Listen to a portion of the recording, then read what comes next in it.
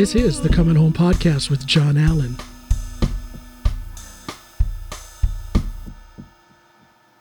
Boom. And there we go. Welcome, everybody, to this episode of the Coming Home Podcast with John Allen. I am your humble host, John Allen. Before I get started with this conversation, I'd like to make everyone aware of the fact that in the description of this episode, whether you're watching on YouTube or listening on a podcast platform, you will find 3 links where you can click in if you would like to support the work that I am doing on the Coming Home Podcast with John Allen. Your support is not necessary. Your monetary support is not necessary, but it is greatly appreciated. Okay, and here we go. Hi, Shana Betz. Hi, friend. I'm good. How are you? You know, you see me smiling. I've been looking forward to this. Hats off to my sister who told me about you. You and I went to high school together. You and I share. Well, we passed like ships of the night, right? So you were going out when I was coming in. Yes, yeah, we haunted the same halls. Yes. I'm an old fart. You're old, but I'm an old fart. So as I was going out, you were coming in. But we went to the same high school, so we know a lot of the same people, a lot of the same teachers. And I had a rather exciting turn in my life that led me here to Norway, and you have had a rather exciting turn in your life that led you to the things that we're going to jump into in this conversation. So I'm really looking forward to this. If we go back to, now you were not born in Ohio. You were born in Florida, correct? Florida. Okay. Florida, yeah. So what is it that brought you to Ohio? Talk about that a little bit, and then talk about just talk about your steps through junior high and then into high school. Oh, what a tawdry tale. The pressure's on. I know. Oh my God. Should I get my popcorn? Yeah, don't. No, more like, yeah. So actually I was born in Florida, but that just happened to be where my mother was when she had me, as opposed to, I was born and raised really in Ohio. All my people are from Ohio, everything. And my mom, I may or may not know this about my family, but my mother was a drug runner in the 70s, and I was born in 72. And at that point, she was down in Florida running drugs off the coast of Fort Lauderdale. So, she had me down there. I was born there, but then I was raised in Ohio with my grandmother mostly. So she has a rather interesting reason for having been in Florida then. Yeah. No. It's funny. You think it was really unique. It's actually not. When I went down there to make a film, I ended up making a film about my mother and sort of our life at that time. I saw that. Tell us the name of that film. 99. It's called Free Ride. Free Ride. Check it out, people. Gas, grass, or ass. Nobody rides for free, kind of idea. But we ended up down there, and I swear on my life, John, 99% of the people that came up to me that felt they needed to come up to me as the filmmaker and say, "Oh my God, I was here in the 70s. I did exactly the same thing your mother did." I mean, all these women, it's kind of a thing. It wasn't out of the ordinary. It was very normal to basically be running drugs in your 30s. in the faces behind, the money or the pushers behind all of that, had this thing for getting women to be the carriers for them. So and actually, not just in the 70s, but going all the way up through the 80s and through the 90s and early 2000s, when I was a narcotics cop for a while. And so many times it was a woman who was carrying for the guy. It's not just, I want to be clear. My mother was not a carrier. She was a coordinator for the boats that would come in through international waters. So she would take a boat, a fishing boat. She'd hire one. She'd go and charter a boat, go out, sit in international waters for a week or whatever the mother load, they call it the mother load, would come in. It would come in, and then she would bring that load into a holding house on the finger canals that they'd had. Bring it in, have loaders come in, offload.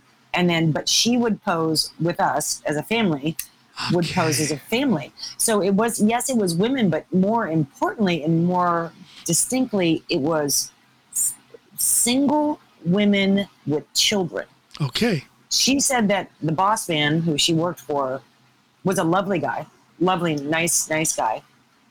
Sort of a good old boy from, I think, maybe from Alabama, or Georgia. Yeah. And he always hired single moms. He said that they had more to lose. You know what? That's a good point. That's pretty smart thinking, actually. Right? I get that. That's predatory. That's predatory territory right there. That's the real. That's real. Yeah. Yeah. Yeah, I get it. That's such an interesting life. It's a very illegal life, but it's a very interesting life. How did you come to know about this? It was never. I mean, my mother went to prison. It took her a lot of years to end up going to prison after she was busted, because she had the boss man who she never turned on, never gave names ever. Okay. Because my mom's like that. He hired a really strong group of lawyers to represent her, and basically she ended up doing. She was supposed to do 5 to 15, ended up doing 1.5. Okay. For good behavior and things like that. So that's actually a relatively light sentence. It is. I'm talking about even the 5 to 15 actually is considering the time. Again, she had a team of lawyers. My little mother, who had didn't graduate high school, had a team of lawyers because she didn't turn on him. Right. So he financed the legal defense. Yeah, and it was a pretty strong legal defense apparently. But it wasn't like it was like it's funny. I in retrospect, thinking about people's parents and what they've done. And, I mean, it was very on the table. It was very on the table for me as a kid. My mom went to prison. It was there. I remember, it's funny, doing the movie, I ended up going back and looking through a lot of old scrapbooks and paperwork and things I'd kept. And I took in an article. My mom was in the paper because she'd been busted. Yeah. I took an article in for a show and tell when I was when I was a kid, saying, "Look, my mom was in the paper." Now, how old were you then? And, like 7. Okay, so you were probably, I'm going to guess, but were you maybe too young to feel any embarrassment about that? Yes. Yeah. That's correct. Okay. I didn't know that was not cool. Right. I didn't know that. So at that, I didn't learn that really until later. So at that young age, you were aware of what your mother was doing. I was aware that she did something. Something. Okay. Yeah, she did something that wasn't legal. Okay. and then later on when she went to prison, again, it took years for her to go to prison.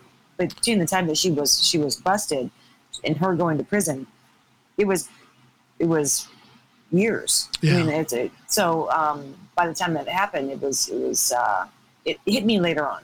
So how is your mother doing now? How has she been since then? She's amazing. She's like my best friend. No other troubles with the law? No. She went in. When she went to prison, she found God, and that's a good or a bad thing. I don't know. Depends on who you ask. But if it serves the individual well, I say it's a good thing. If it serves you, exactly. She was an addict. Pretty much some kind of an addict her whole life. If it wasn't alcohol, it was heroin or it was cocaine, and she just stopped. Okay. And when she went to prison, and then when she got out, she became more of a drinker after she came out, and then she just stopped drinking. She just kind of one of those people that had to go through the gamut, and I align with her that way because I've got the DNA of my mother and my father, which were both addicts. Oh, your father as well. Okay. Oh yeah. My father was also in prison. Okay. Separately on different drug charges at some point. He was also a carrier. And he wasn't incarcerated at the same time as your mother? No. That's good for you. That could have drastically changed your life if both of them would have been incarcerated at the same time. Well, the thing is, he was never in my life though that much at that time, so it wasn't that. It wouldn't be that drastic because I was raised by my grandmother. In all intents and purposes, my grandmother was more my mother And my I mother see. was more like my sister. To I me, see. Okay. the way that we were raised. Yeah. So how did your mother feel about you making the film Free Ride? She loved it.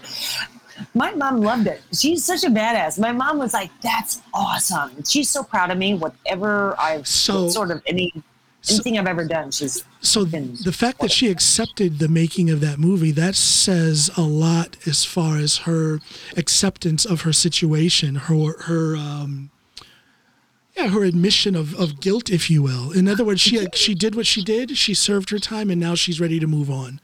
Right, but you she know, John, hadn't- you're from where I'm from, right? So Yeah. so there's a particular kind of sort of badge that you wear.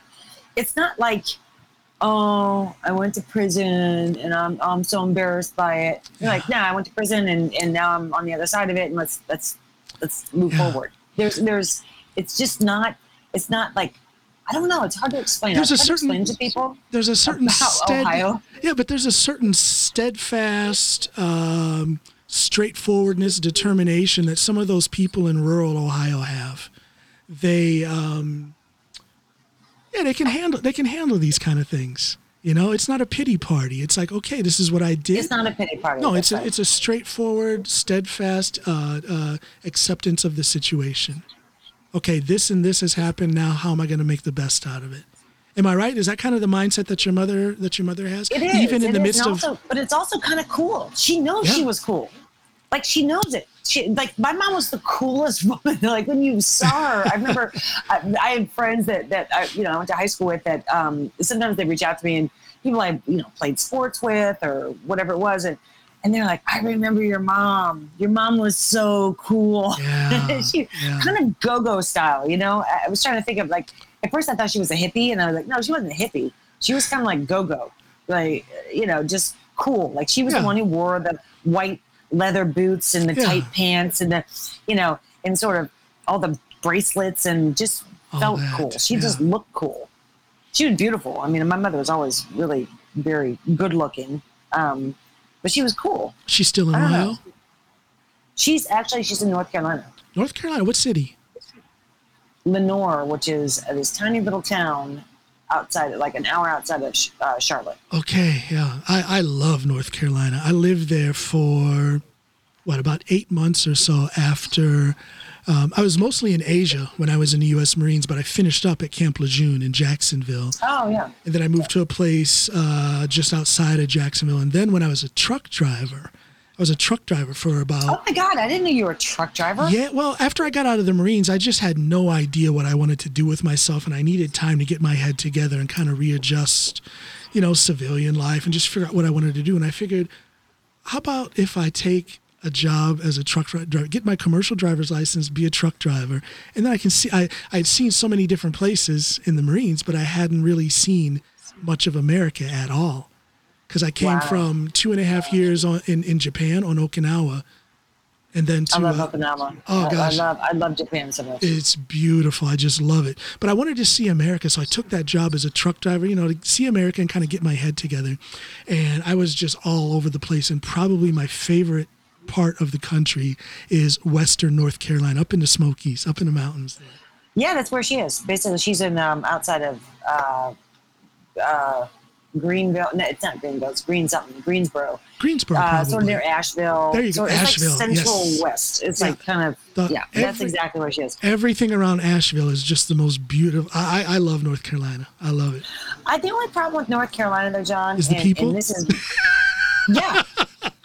Yeah, and what's so interesting is my husband's parents were like both from North Carolina, born, raised. He was born in Raleigh, but they're writers, and his mother's father was a professor at the University UNC, and his father, his dad he's now a journalist, but he was also a writer. So they come from what I'll call good people. Yeah. Well, where my mom is, Lenore is just a little tiny town with a lot of fucking ignorant people.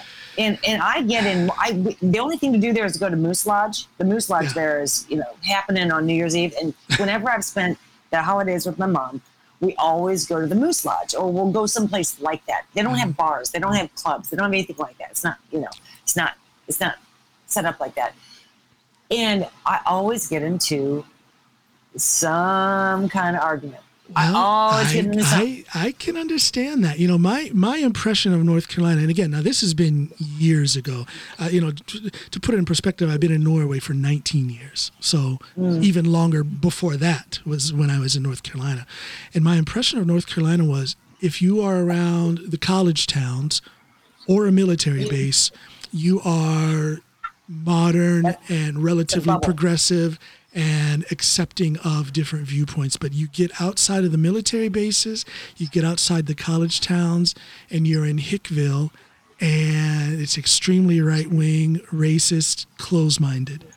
Am I generalizing too much, or is that? No, you're not. And that's the thing. You know what's so weird about Lenore? How about this? Let me throw another wrench in it. Let's have it. Lenore, my sister's now with lives in the same town as my mother, which is fantastic. Yeah.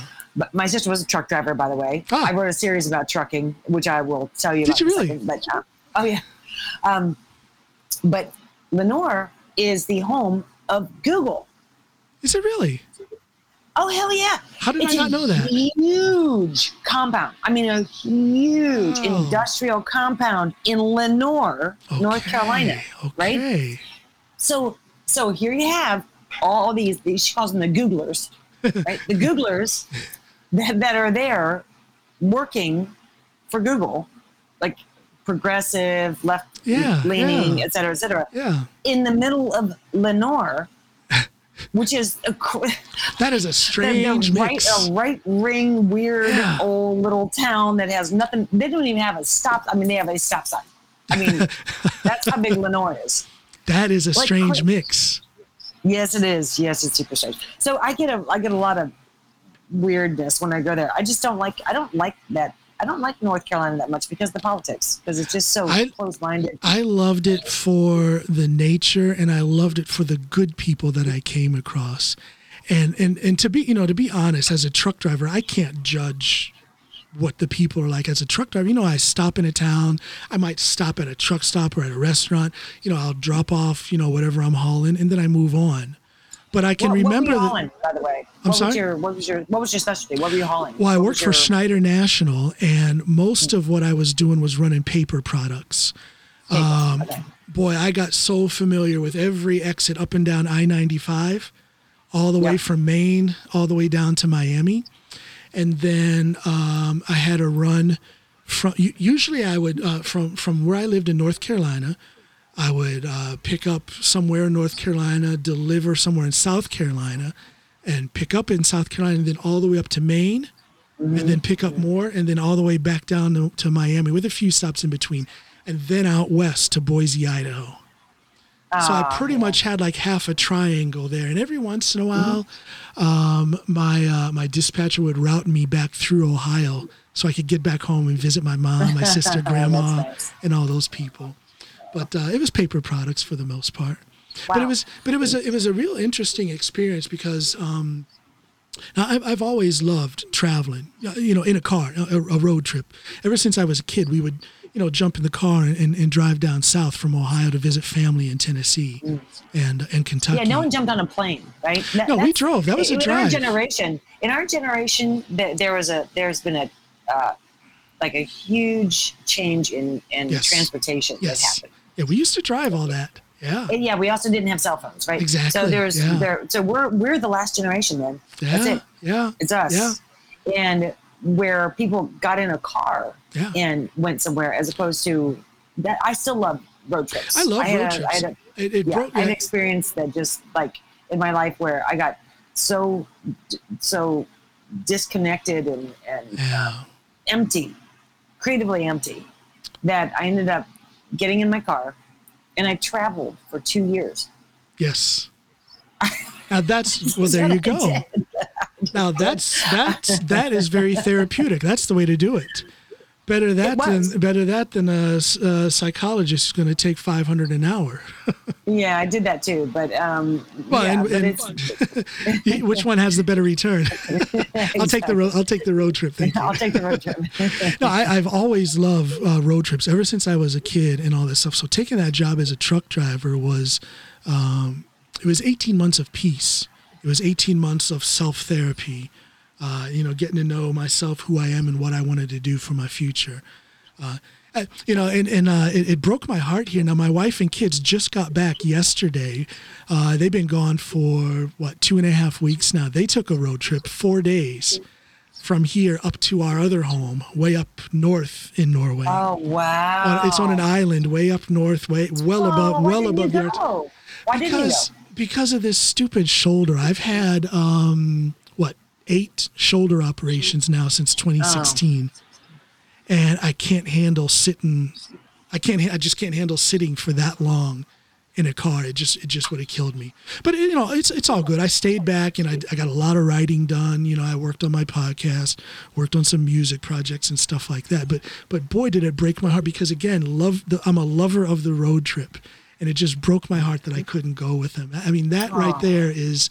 I'll take a road trip vacation with family over anything else. I don't need to go to the beach somewhere and bake in the sun and do all that. Let me have that road trip. Let me have a road trip. I'll take it. Yeah, it's beautiful. It's like I don't know. There's something about the road. So I mentioned writing a series. So I'm yes. in a. What's it called? So it's called The Miller Line, and it's about basically a female-run trucking company in Ohio. Now, is this something you're working on now, or is this something that's already out? You're working on it now? I'm working on it right now, currently, yeah. And I've got Craig Mason, who did Chernobyl, and Jack Lesko did Chernobyl. There are EPs on the project, and I thought about this like 10 years ago. I had this idea because my Aunt Jeannie ran a trucking company. She had a small fleet. She had 20 trucks.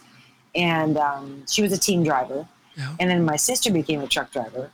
And I found the world fascinating. And then I thought about my family within the world, which my family is a bunch of crazies. And I thought, what an interesting space to tell a story. That is a great idea for a story. The lines are so different. Yeah, it is. And the patriarchs of the family die in this freak accident in the pilot. Paul Miller and his son Carl, and they die and leave this hot mess to the women to basically fix and run, and they end up running drugs. I'm fascinated with what gets people to certain lines, right? I'm always wondering, what makes, my mother. Why did my mom run drugs? What happened?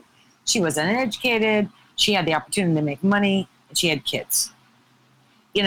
There's these sort of elements that you can put together, and it's not rocket science. You're like, it's really not. It's really not. It's a matter of opportunity.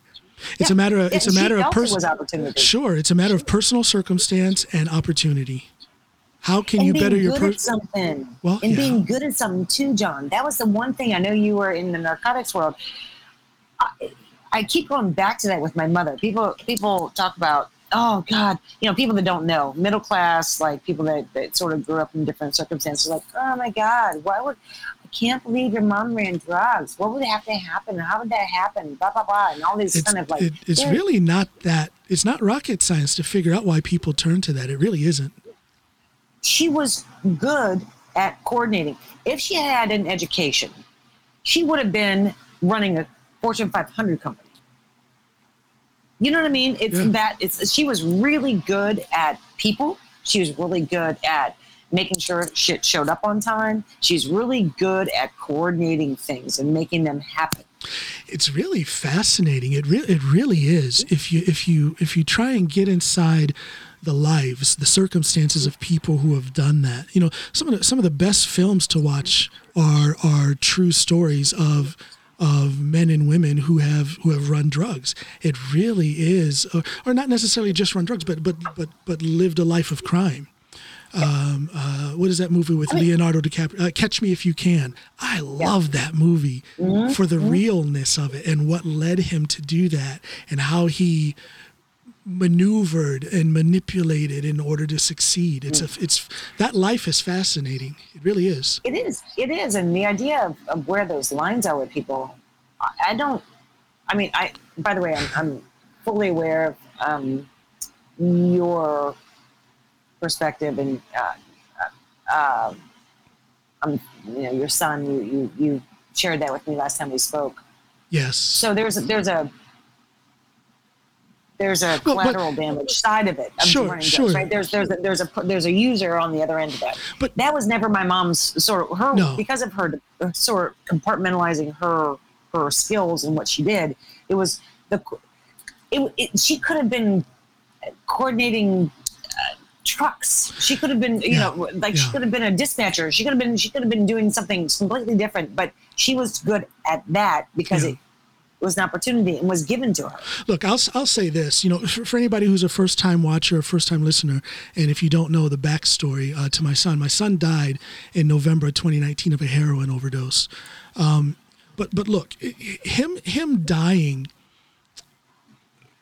from that, me finding out that he was addicted to heroin in many ways changed or softened my approach when it comes to narcotics and addiction. You can't put this blanket over that whole world and say that it's evil and the people in it are evil. Of course, addiction in itself is evil, and drugs can have an evil effect on people. But I'm talking about the people in it, whether you're a seller, a dealer, or whether you're a user or an addict. You can't, or I can't say that was my son evil? Absolutely not. Not only was he an addict, but he also, I don't know if you want to call him a dealer, but he, part of his way of supplying his addiction was making pickups for some big time dealers, and he would get a cut from what he said for his own personal use. I don't know if I should believe all of that it was only for his own personal use, but to say that people who are in that world are just evil, I can't do that because my son wasn't evil. He wasn't. My mom's not evil. Exactly. My mom's the kindest. She has the biggest heart. She's the kindest. He will give you the shirt off her damn back. And we kind of touched on it. But everybody who is in that world, from whatever end of the drug thing, all of those people have a backstory. Some of them are motivated by things that we are also motivated by, but they just chose to try and get what they needed by doing that. So my son passing, it really changed my, and I'm not saying I was a hard-hearted person before that, but it really did change a lot of my thinking when it comes to narcotics and dealing and addiction and everything. Of course it would. I'd be a robot if it didn't change me in some way. Of course. And then I'd be a robot if I had a hard stance on, women I ended up working with women in prisons. Yeah. I worked with Tim Robbins. I spent I love that guy. 10 plus years with an acting theater company in Los Angeles called the Actors Gang, and they have something called the Prison Project, where we go in as actors, and it's a series of programs. So you end up going in and working with the same prisoners over the course of 6 months, a year, to help them. Give them tools, emotional tools, so that when they are out, they can integrate back into society without having to wear that mask. Because that's really, like prison is no fucking joke, folks. It's no joke, and people deserve the opportunity to make a good life for themselves when they're finished. I've had three guests on from an organization called the Human Kindness Project, and they do work to try and help people who are incarcerated and people who have been incarcerated to straight up fix their life. Again, my son's passing has made me change the way I think about these kind of things. So I try to put people like that on my podcast so that they can get the word out to as many people as possible about the work they do. And then besides them, I think I've had 4 people on my podcast who have been incarcerated for any number of years before. And again, with the meaning is so they can tell their story. I would love to have your mom on. I don't know. She's the kind of person. Oh, she's so fascinating. Is she she's shy? in her 70s now. No, shy? No. Again, it's like a badge. It's kind of like it's like a badge of honor. It's not. She did it. She's like, yeah, I did there. You basically went there, got the T-shirt, and came back. You know what I mean? We, and aren't we the sum of our life experiences? So that's a part of who she is, you know. And I'm sure she's a good person, as you say. So that goodness that she has been forged in part by her incarceration and what she did in order to be incarcerated. You can't erase that. And I learned about her, John. Yeah. I learned about her through the process of her going to prison and going through, you know, not having her in my life, and then ended up, she came out. It was tough. She was always attracted to assholes, and particularly assholes that like to beat her up. And at some point, I think around the time I was 11 years old, I just told her, I said, I can't live with you anymore. I can't. You said that as an 11-year-old. An 11-year-old. I said, I can't do That's it. incredible. I'd gone to 11 schools by the time I was 11 years old. And by the time I went to Norton, by the way, Norton was my stable point. Norton became, that was where my grandmother lived. And I said, I want to live with grandma. And I lived with my grandmother. My grandmother raised me from 11 on. And my mother, she's a huge heart.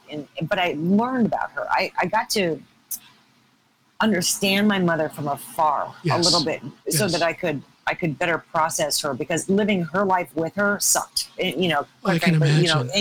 Being, you know, hiding in closets while she gets the shit kicked out of her is not how you want to. But what fascinates me is that you, as an 11-year-old, had the, I don't know, awareness, the maturity, the guts to tell her that she couldn't do this anymore. That is, I was smart. Highly unusual. Highly unusual. Like I told her, I said, I don't have to make your mistakes. I told her at 11 years old, I said, I don't have to.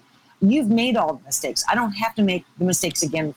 I don't have to go through this. I don't have to live your life with you as you're making it. Like it was so clear to me, like clear as driven snow. Just like, I don't have to do that. And interesting. And you know, that's amazing that you did that. Go live with my grandma. Yeah, it's real. That's real. But being able to experience my mother in a different way, I learned about my mom. And what I learned about my mother, instead of blaming her for not finishing high school, instead of blaming her for going to prison, instead of blaming her and saying, oh, you did it wrong, I learned about her. And what I learned about my mother was that she was raped when she was 13 years old. Oh, wow. And that it changed her entire trajectory. Of course. It changed everything about my mother changed at that point. And she talks about it. She ended up going to therapy at the age of, 60, and cried on my mother, cried like a baby to me, and said that changed her life. Of course. Like it just did. She raged against the machine that she didn't know what the machine was after that. She just raged against it. Yes. And that became her entire life. Raging against the machine that she didn't know who the machine was. Wow. Because she didn't have therapy. She was sent away after that. She was sent away to fucking deal with it with the nuns. You know what I mean? That's what they did. Okay, so your grandparents knew about it then, and that was their way of dealing with it, was sending her away. Oh my goodness! But that was normal. That was normal back then. There wasn't therapy. After that, she was out of control. Yeah. Out of control. Wow, that poor woman. No, I shouldn't say that, because now she's okay, right? So. Of course, yeah, she's fine. But that poor woman went through her. She had teens, 20s, 30s. As a shitty mom, making shitty decisions for, you know what I mean, like on and on and on. And then came out the other side around 40 years old, she turned the corner. Okay. 40. Yeah. That's how long it took. That's just amazing. Absolutely amazing. Yeah. So. And maintained her, she's a good person all the way throughout it, but made a lot of mistakes. Yeah. A lot of mistakes. She used to say, I'm doing my best. I said, your best isn't good enough, Mom. Well, but see, and that's important. That's important to talk about a little bit, because a lot of people are under the impression, you see it in people's actions and what they say, that if someone is doing something wrong, they're making bad decisions, well, that person is worthless. That's a bad person. And that's just not the case. You have to open your mind to the possibility that this person who is making these bad mistakes isn't doing it because they choose consciously to do it, but they are affected by some sort of trauma, something that they've, in your mother's case, addiction, which probably is directly, I mean, I don't want to say probably it is. I'm not a psychologist, but it is directly related to what happened to her with being raped when she was 13. And people seem to close off that compassionate side. It's been cool to be a hard ass. It's been cool to be a dickhead these days and just judge. And that compassionate thing that is human, it's very human, but for some reason it's being suppressed these days. That compassionate thing that says, yeah, this guy or this woman must have gone through something. Let me try and understand that. People just aren't doing it. What is that? It's like the idea that people, would you think you just wake up and say, hey, I'm going to be a drug runner? Well, I'll tell you what it is. I'll tell you what it is today.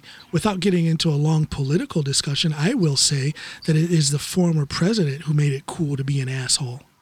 Oh, yeah. He got up there and he said the things that he said, and he talked so much against what he calls political correctness. I just call it consequences for shitty behavior.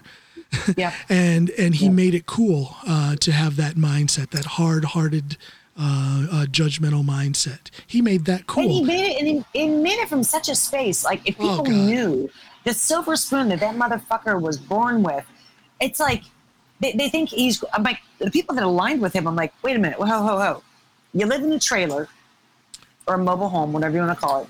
You live in a trailer, you make $10 an hour or less, and you're gonna finger point to some poor fucker who's on welfare who wants free health care.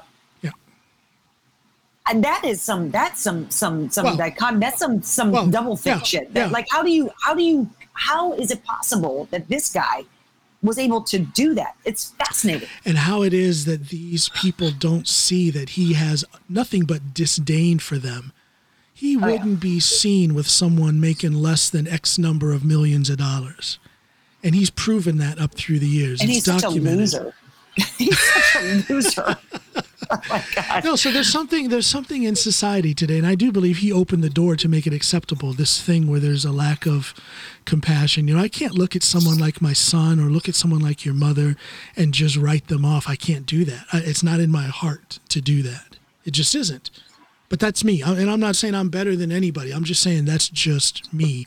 And I truly don't understand these people who have no compassion. You know, they look at someone who's poor, they're on food stamps, so-called welfare, and they just write them off. Oh, that's someone who doesn't work hard. How do you know that? How do you know what that person has been through? How do you know that what that person is going through? My mom always had 3 jobs. We were on welfare my whole life, the entirety of my up to 0 to 18, basically. Especially after my mom went to prison and came out. I mean, like, but she always did it under the table, right? People like, people cheating the system. Yeah. Oh my God, like all clutching pearls about people cheating the fucking system. But you know what the system is? Because the system, I mean, I stood in line for cheese. Those blocks of cheese, those Velveeta cheese blocks, that's welfare cheese, right? I've done it. And I can tell you that the system gives you just enough not to die. Yeah. Basically, they're giving you, so you have to cheat the system to actually try to get out of the system. Like, it's the system is wrong. The system is not set up to truly help people out of poverty. It just isn't.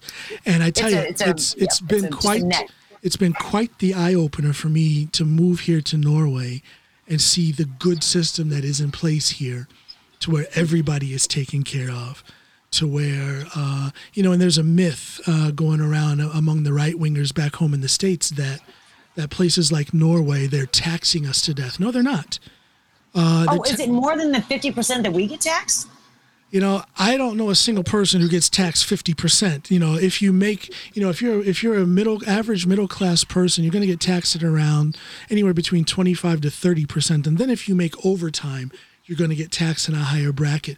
But I tell you, those extra taxes that they take are, of course, I reacted to it when I first came here. I'm like, oh, wow, are they going to take that much in taxes? But right away, I started to see what I get for that. I get a doctor's visit that doesn't cost anything. I get a hospital stay. Remember I told you 8 surgeries on my shoulder? I wouldn't have had 8 surgeries back in the States. I just would have had to deal with my arm not working because I wouldn't have been able to afford it. Opiates. Thank you. You get hooked on opiates. What happened in the States? You go because you're some shit ass doctor that's going to prescribe you opiates instead of going and actually taking care of the problem. They'd rather medicate the fuck out of you so that you can turn around and keep coming back. Preach it, sister, for the people in the back. That is God's truth right there. And my eyes have been open for the last 19 years, living in this safe place where I know that things are taken care of, where I have a well-paid, a nice solid income. And if things happen where I'm in this situation where I've had 8 surgeries, I'm having another one coming up in just a few months. And you know what? I don't have to think about it. Nobody is going to suffer because of medical bills over here. Nobody is going to not get and the thing is why is Norway better than America in that sense? That does not have to be the case. Well, because we're a capitalist society. That's a deep question, actually, John, and that's something maybe we can sidebar that. That's a whole podcast. That's a whole podcast. Because I think there is a lot of misconceptions about why we are where we are, and it has to do with how we started. Look, we started on slave labor. Yep. Okay, we our entire system started with free. I say free labor, and I do that in quotes for people that can't see me because it's. The toll on the human toll was not free, but the idea that we started just the mindset. People think capitalism is so great. If you study capitalism, if you know fucking anything, just pick up a book and look at a book on capitalism. The actual structure of capitalism is not sustainable. It's just not. It's not. It's like eating its own tail. Like you end up in this sort of really bizarre cycle that's where we are. And that's how you get where we are. Well, I think we've come to this state in this condition with our capitalism in America where it's a heartless capitalism. Capitalism with a heart can work. Capitalism with a heart can be a thing where everybody can prosper. But when it's this heartless dog-eat-dog world, it's just, and again, I didn't want to go down this rabbit hole where we end up talking about. Yeah, there's nothing wrong with making money. But, yeah. Oh, yeah. No, I love money. I love making money. Money will not make me happy, but money will definitely pay for the search for happiness. So I'll take all I can get with a clear conscience. Exactly.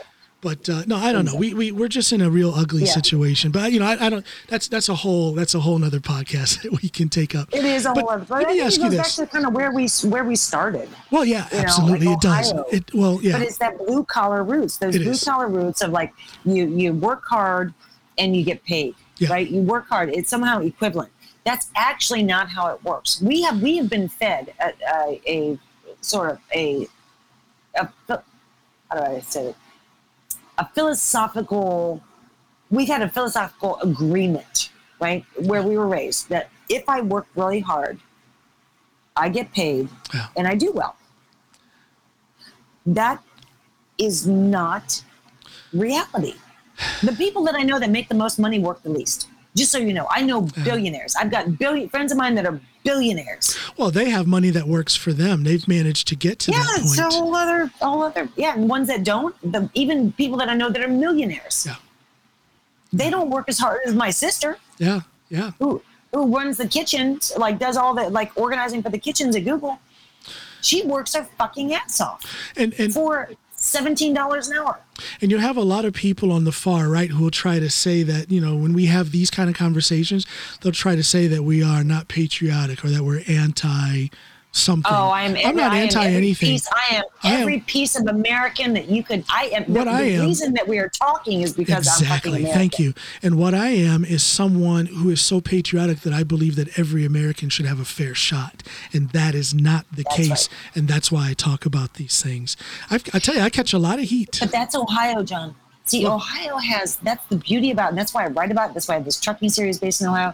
The people from Ohio have a very unique sense of justice and morality. I think so. It is. There's a real, like, they're grounded in a morality of goodness. I swear on my life. I know, and even though we differ when it comes to politics and things, their moral compass is pretty secure. And again, it comes from those roots, those long roots that we talked about. Yeah. Speaking earlier of there's these long roots of immigrant. They're like immigrant roots. Did you have a lot of friends who, I had so many friends in Norton whose parents spoke with a thick Appalachian accent, meaning that they came up from, a lot of them from West Virginia or Virginia or Kentucky. Well, we have all my family's from West Virginia. Yeah. So there's something about our little area of Ohio where people, they came up for the work. In my case, both sets of my grandparents came up from the South during and immediately after World War II for the jobs. So a lot of people, and that's my grandparents. But again, I had friends whose parents, were recent, let's call them immigrants from southern states. And I think that has a lot to do, those people are not afraid. We were kind of halfway joking about some of them being kind of backwards from North Carolina, but there is this work ethic, there is this sense of fairness that comes from those people. There's I keep calling it an agreement, but there's an agreement, right? Yeah. They believe they believe in the agreement, and the agreement is, if I work hard, I get paid, and I have a great life, right? And I get the white picket fence. Yeah. The problem with that agreement is that there are a bunch of people not playing. They're not playing fair. Or not they playing fair. The they don't believe. They changed the rules, but everybody else is still in the agreement. Everyone's still in the gentleman's agreement. Everybody the rules got changed. The rules got changed in the early to middle 1980s. Thank you, Ronald Reagan. The rules got changed, and it's caught up with us. Everybody loves Ronald Reagan. I'm like, really? You love Ronald Reagan? Well, it's caught up with us now. But that work ethic, that wholesomeness, that personal strength that you got from your time in Norton, that you got from your mother firsthand, you're putting that into the work that you do. You've put it into the series that you're writing. And you're putting it, in a certain sense, in the Shemera Project. Yeah. Tell us about that. But by the way, I feel like I should have known you because we can't come from the same town. I feel like I've known you for the last 30 years, but I haven't. We've only just recently started talking. But so much, and this is going to come out in this episode, but so much of what you and I believe in, so much of who you and I are, is in common.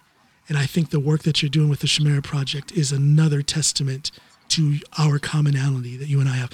Tell us, please, about your. Thank you. Tell us, please, about that project. I'm very passionate about that. So I founded a nonprofit about 8 years ago. So we're fairly young in the nonprofit world. A nonprofit dedicated to gender equality in the film industry. Because 8 years ago, I was looking around, and the numbers, when you look, everything you see, everything from television to commercials to films to just across the board, all media, only 2% of what you're looking at is directed by women. Exactly. And that was 8 years ago. Okay, so now that the meter changed. I mean, we slightly moved it. I mean, it's like 10% now. Yeah. So only 10%. Yeah. And women wonder, because I was wondering at that time, I was like, why don't I see my people? Why don't I see women the way that I would write them? Why am I not seeing it? It's because it's through the male gaze. It's because it's the men who are doing the writing, the directing, the producing, the financing. Yeah. The editing, exactly. They're giving the money to the people to tell the stories about the mom who's the cookie cutter mom who just, is a sex pot on the weekends or whatever their stories were. It was like, they're just these stories of women. And I was like, why did Shakespeare know women better than modern day society? Good point. Because he knew women. What happened? He knew how to write a part for a woman. Absolutely. He did. Absolutely. Yes, he did. Lady Macbeth, motherfucking badass. Good point. Like you know what I mean? Like these women that were just like badasses. And all of a sudden there's this break, and you go, wait a minute, where's the break? Where did the break happen? It happened in film and television. Yeah. It happened because we have been, and even in the 20s. I mean, in the 20s we had more female directors in the 20s than we do today. Really? Oh, yeah. Wow. Yeah. Now that's a little piece of information I never would have suspected. Yeah, Huh. there's a fantastic documentary. I have to think of the name of it, and I can send it to you. But it's all about basically where women have gone, what So, happened. so how does in practical terms, how does the Shamera Project, how does this nonprofit address the issue, the fact that there is no gender equality in the film business? How do you shine So a it's light all on it? about.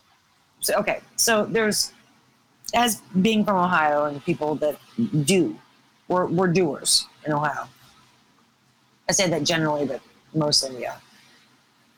My take on founding a nonprofit was we have to do something. Yeah. We can't talk about it. Part of it is bringing awareness and bringing Sure.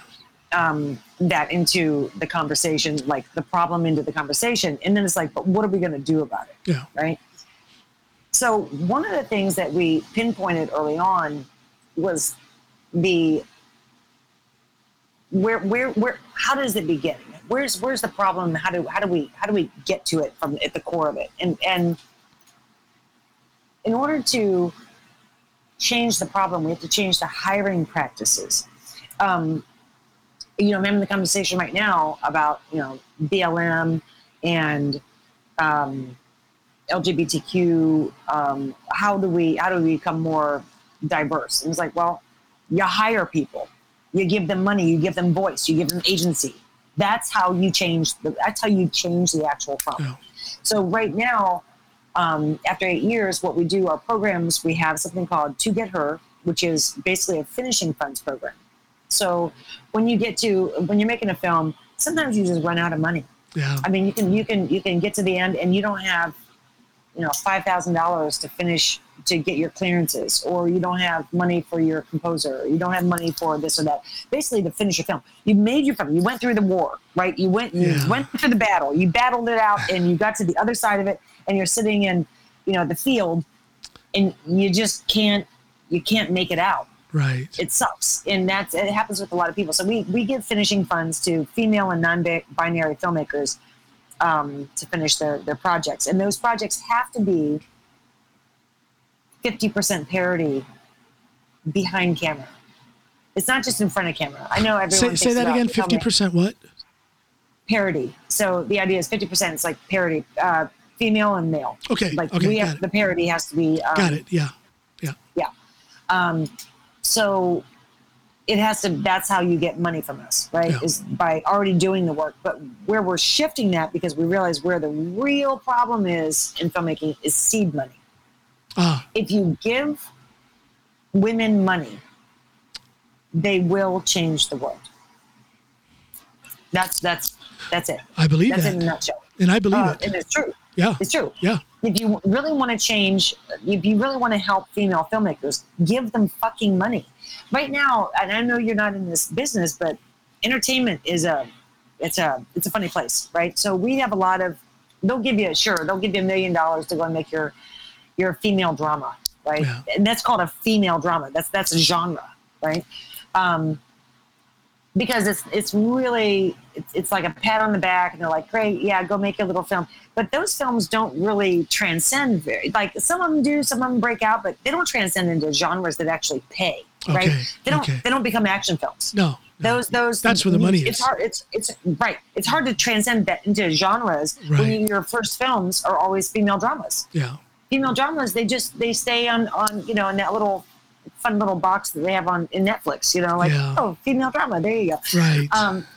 So it's all about crossing genre. And so what we're doing in a bigger picture, and our big, hairy, audacious goal for the Shamera Project is to become a pipeline for female filmmakers, to give them money from the start, help them develop their project, get it into production, and then come out the other side.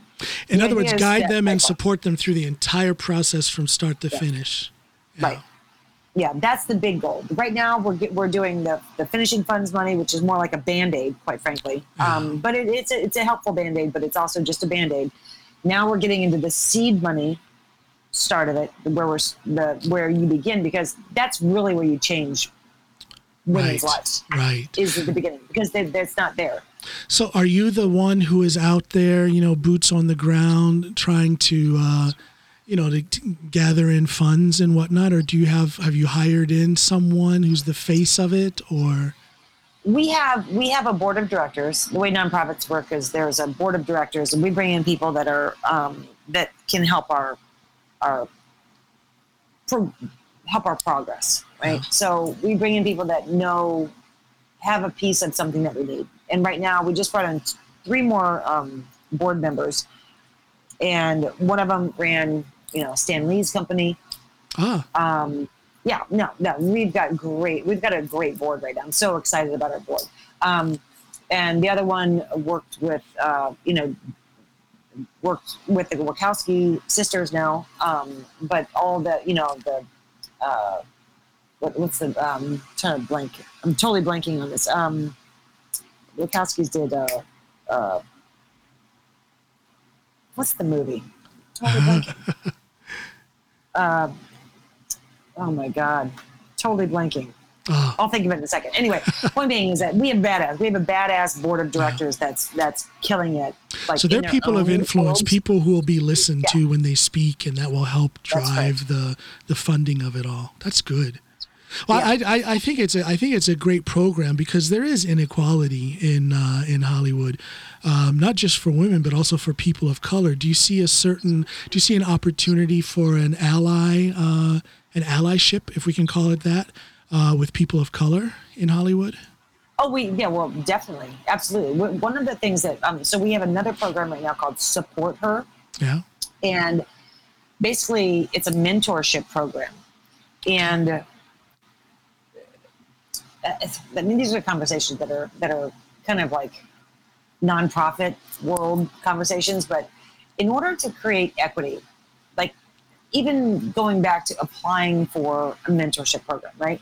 Which we have 6 mentors that are, it's amazing people. We have a visual effects compositor who did every Marvel film that you can, from how cool everything, is that? From Ant-Man to the latest, just on, like, he's amazing. He's a mentor. And then we've got Toska Musk, which is Elon Musk's sister, who is also a director and producer, who is a mentor with this program, right? So you can apply. Basically, you get on there and you're like, okay, this is my flavor. Let me go and do this. Yeah. And people that apply well usually aren't the people who need mentorship. Interesting point. So it's like we go deep on this, like on the equity side of things. We're like, how do you create equity within the application process? How do we do that? That's an interesting approach. So when you talk about people of color and you talk about where we are, we're not like people have an idea about nonprofits, a bunch of, rich white ladies, drinking cocktails, wanting to do good for the world. Oh, isn't that with a savior complex, right? Yeah. That's, maybe. Yeah, there's a lot of that going on, but we're not that company. We're not that organization. We're doing the work from the get-go. So when I look at the people that are looking at the applications are at least, we're 50% people of color, so that they can look at an application and recognize. I see. That this person may need a little help, but they have a passion, right? And they're going to take this mentorship and they're going to run with it, as opposed to somebody. No offense to the kids that come out of good schools that know how to write applications, that have all the right things, they know how to say all the right things. I mean, I am in a situation right now. I'm going to be delicate about this, where there's someone that we brought in, not for my organization, but for something else I'm doing. Someone who, God, they're just privileged, just like, it's so annoying, and it's cloying to me. Yeah. It's like, it's upsetting to know that they got through this application process because they knew the right things to say. And here they are, given an opportunity that they should never fucking be given. Yeah. You're like, there's somebody behind you that really needed to have this artist residency, for example. What do you This say? is what we're doing. What do you say to the people who say, well, affirmative action, or it's a sympathy hire, or may the best man win? What do you say to those people? Oh, really? Yeah, right. So then they don't understand equity. Exactly. People that say that don't understand really what equity is about. It's one thing to be equal, but equity is a totally different concept. It's a totally different concept, and that's something that Again, I'm in nonprofit world, so I'm knee deep in these conversations. So I'm sure you might have some listeners that are going to tune out right about now. But equity is not a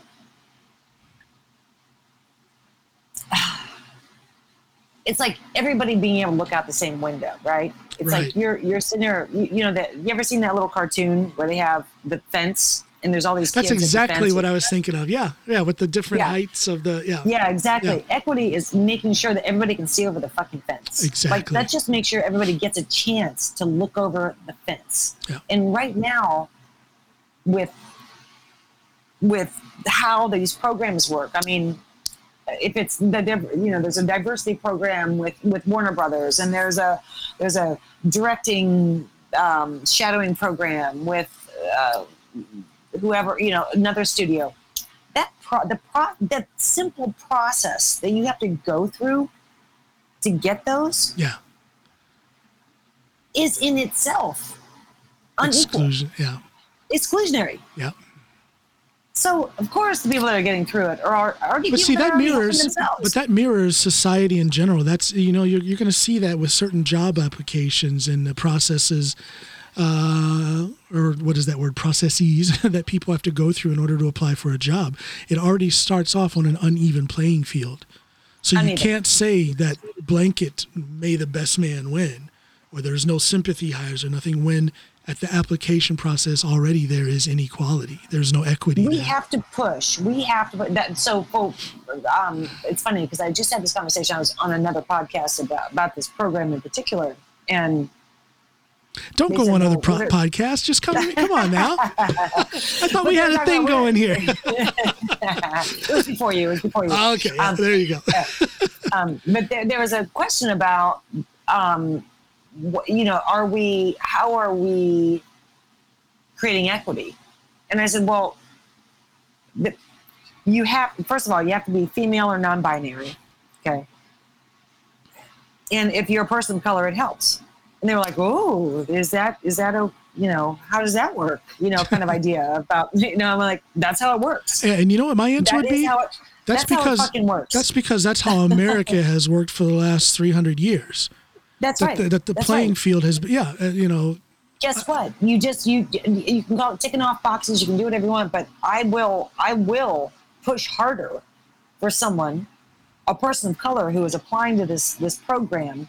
If I see a white woman who has been given everything, or maybe not, maybe even like had a adverse, a tough background, like myself. It's like, yeah, I'm white and I look and I'm blonde and I look like something, but I wasn't given anything either, right? But if I look at a white woman like myself, I'll just call it that, and then I look at a woman of color, I am going to probably push harder for the woman of color if she is passionate about what she wants to do. Then the passion comes in. And the talent, they have to have talent. They have to have the ambition. Of course. The want has to be there. Well, I say hats off to people like you, because it's people like you doing the kind of work that you are doing with the Shamir Project, and I'm sure it's not just in the project. I'm sure this shines through in everything you do, that you are out there for equality, and even beyond equality, you're out there for equity. You're out there for equal opportunity and leveling the playing field. And I think that's beautiful. There's just not enough of that in the world. There isn't. And thank you, John. And I also, people will say, why is what is that? Why are you so passionate about that in particular? Where's it coming from? I didn't have anything given to me. Yeah. Like I scraped for everything that I've had in my life. I mean, everything. Nothing was given to me. And no, I am, and I think about myself, and then I go, Jesus, imagine if I was a black woman. Right. Yeah. You know what I mean? Because there's a set of burdens, there's a set of hurdles that have to be gone over by everybody, but then there are other things that make those hurdles a little bit higher for a certain dynamic of our society. Absolutely. Right. But see, what's interesting about you, what makes me so curious about you is, and I get into this with my sister. Get into it. We talk about this very often because she has such a different view, a different memory of what our hometown was like. And she's only a year younger than me, so we had a couple of friends in common. She's only a year younger than me, and yet her experience there was so different from mine. And then here you are with a story of course, you've risen to quite the successful life that you have now, but it is a story that started with a lot of hardship, a lot of misery, and a good dose of trauma. And then for me to think that during those, and I'm sure you're not the only person who has had their share of trauma, it's almost hard to understand how people like you were there in this hometown that just seemed so quiet and simple when it was anything but for you and for other people. It's just interesting how life takes people in certain directions. And environment means a lot, but here we grew up in I'm not sure what part of Norton you grew up. I don't know. Norton, right off of Fairway Drive. So I was okay. It's funny. And you'll appreciate, I think you'll appreciate this. I think, I was talking to my husband, and I used to get up in the morning and run. Yeah. Because I just needed to run. I just needed to I don't know. From early. I mean, I started running when I was in 6th grade, just getting up in the morning and running around. Yes. Yeah, running around my block and running. And I used to run through the allotment.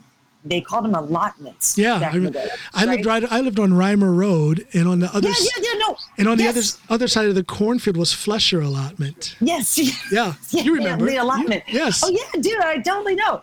So what's the allotment? I'm trying to think of the allotment that was near me. It was right off of. It's right near the high school. It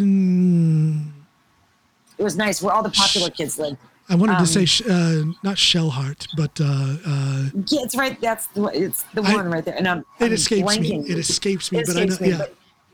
So last time when I feel like he came through with me, or I can't remember what I was showing him pictures or something. But I was like, I wanted to live here so badly. I would run through there, and my imagination would just start creating stories about how I lived there. I wanted to live in that box, in those little boxes that all look the same. I wanted so badly to live there, but I didn't.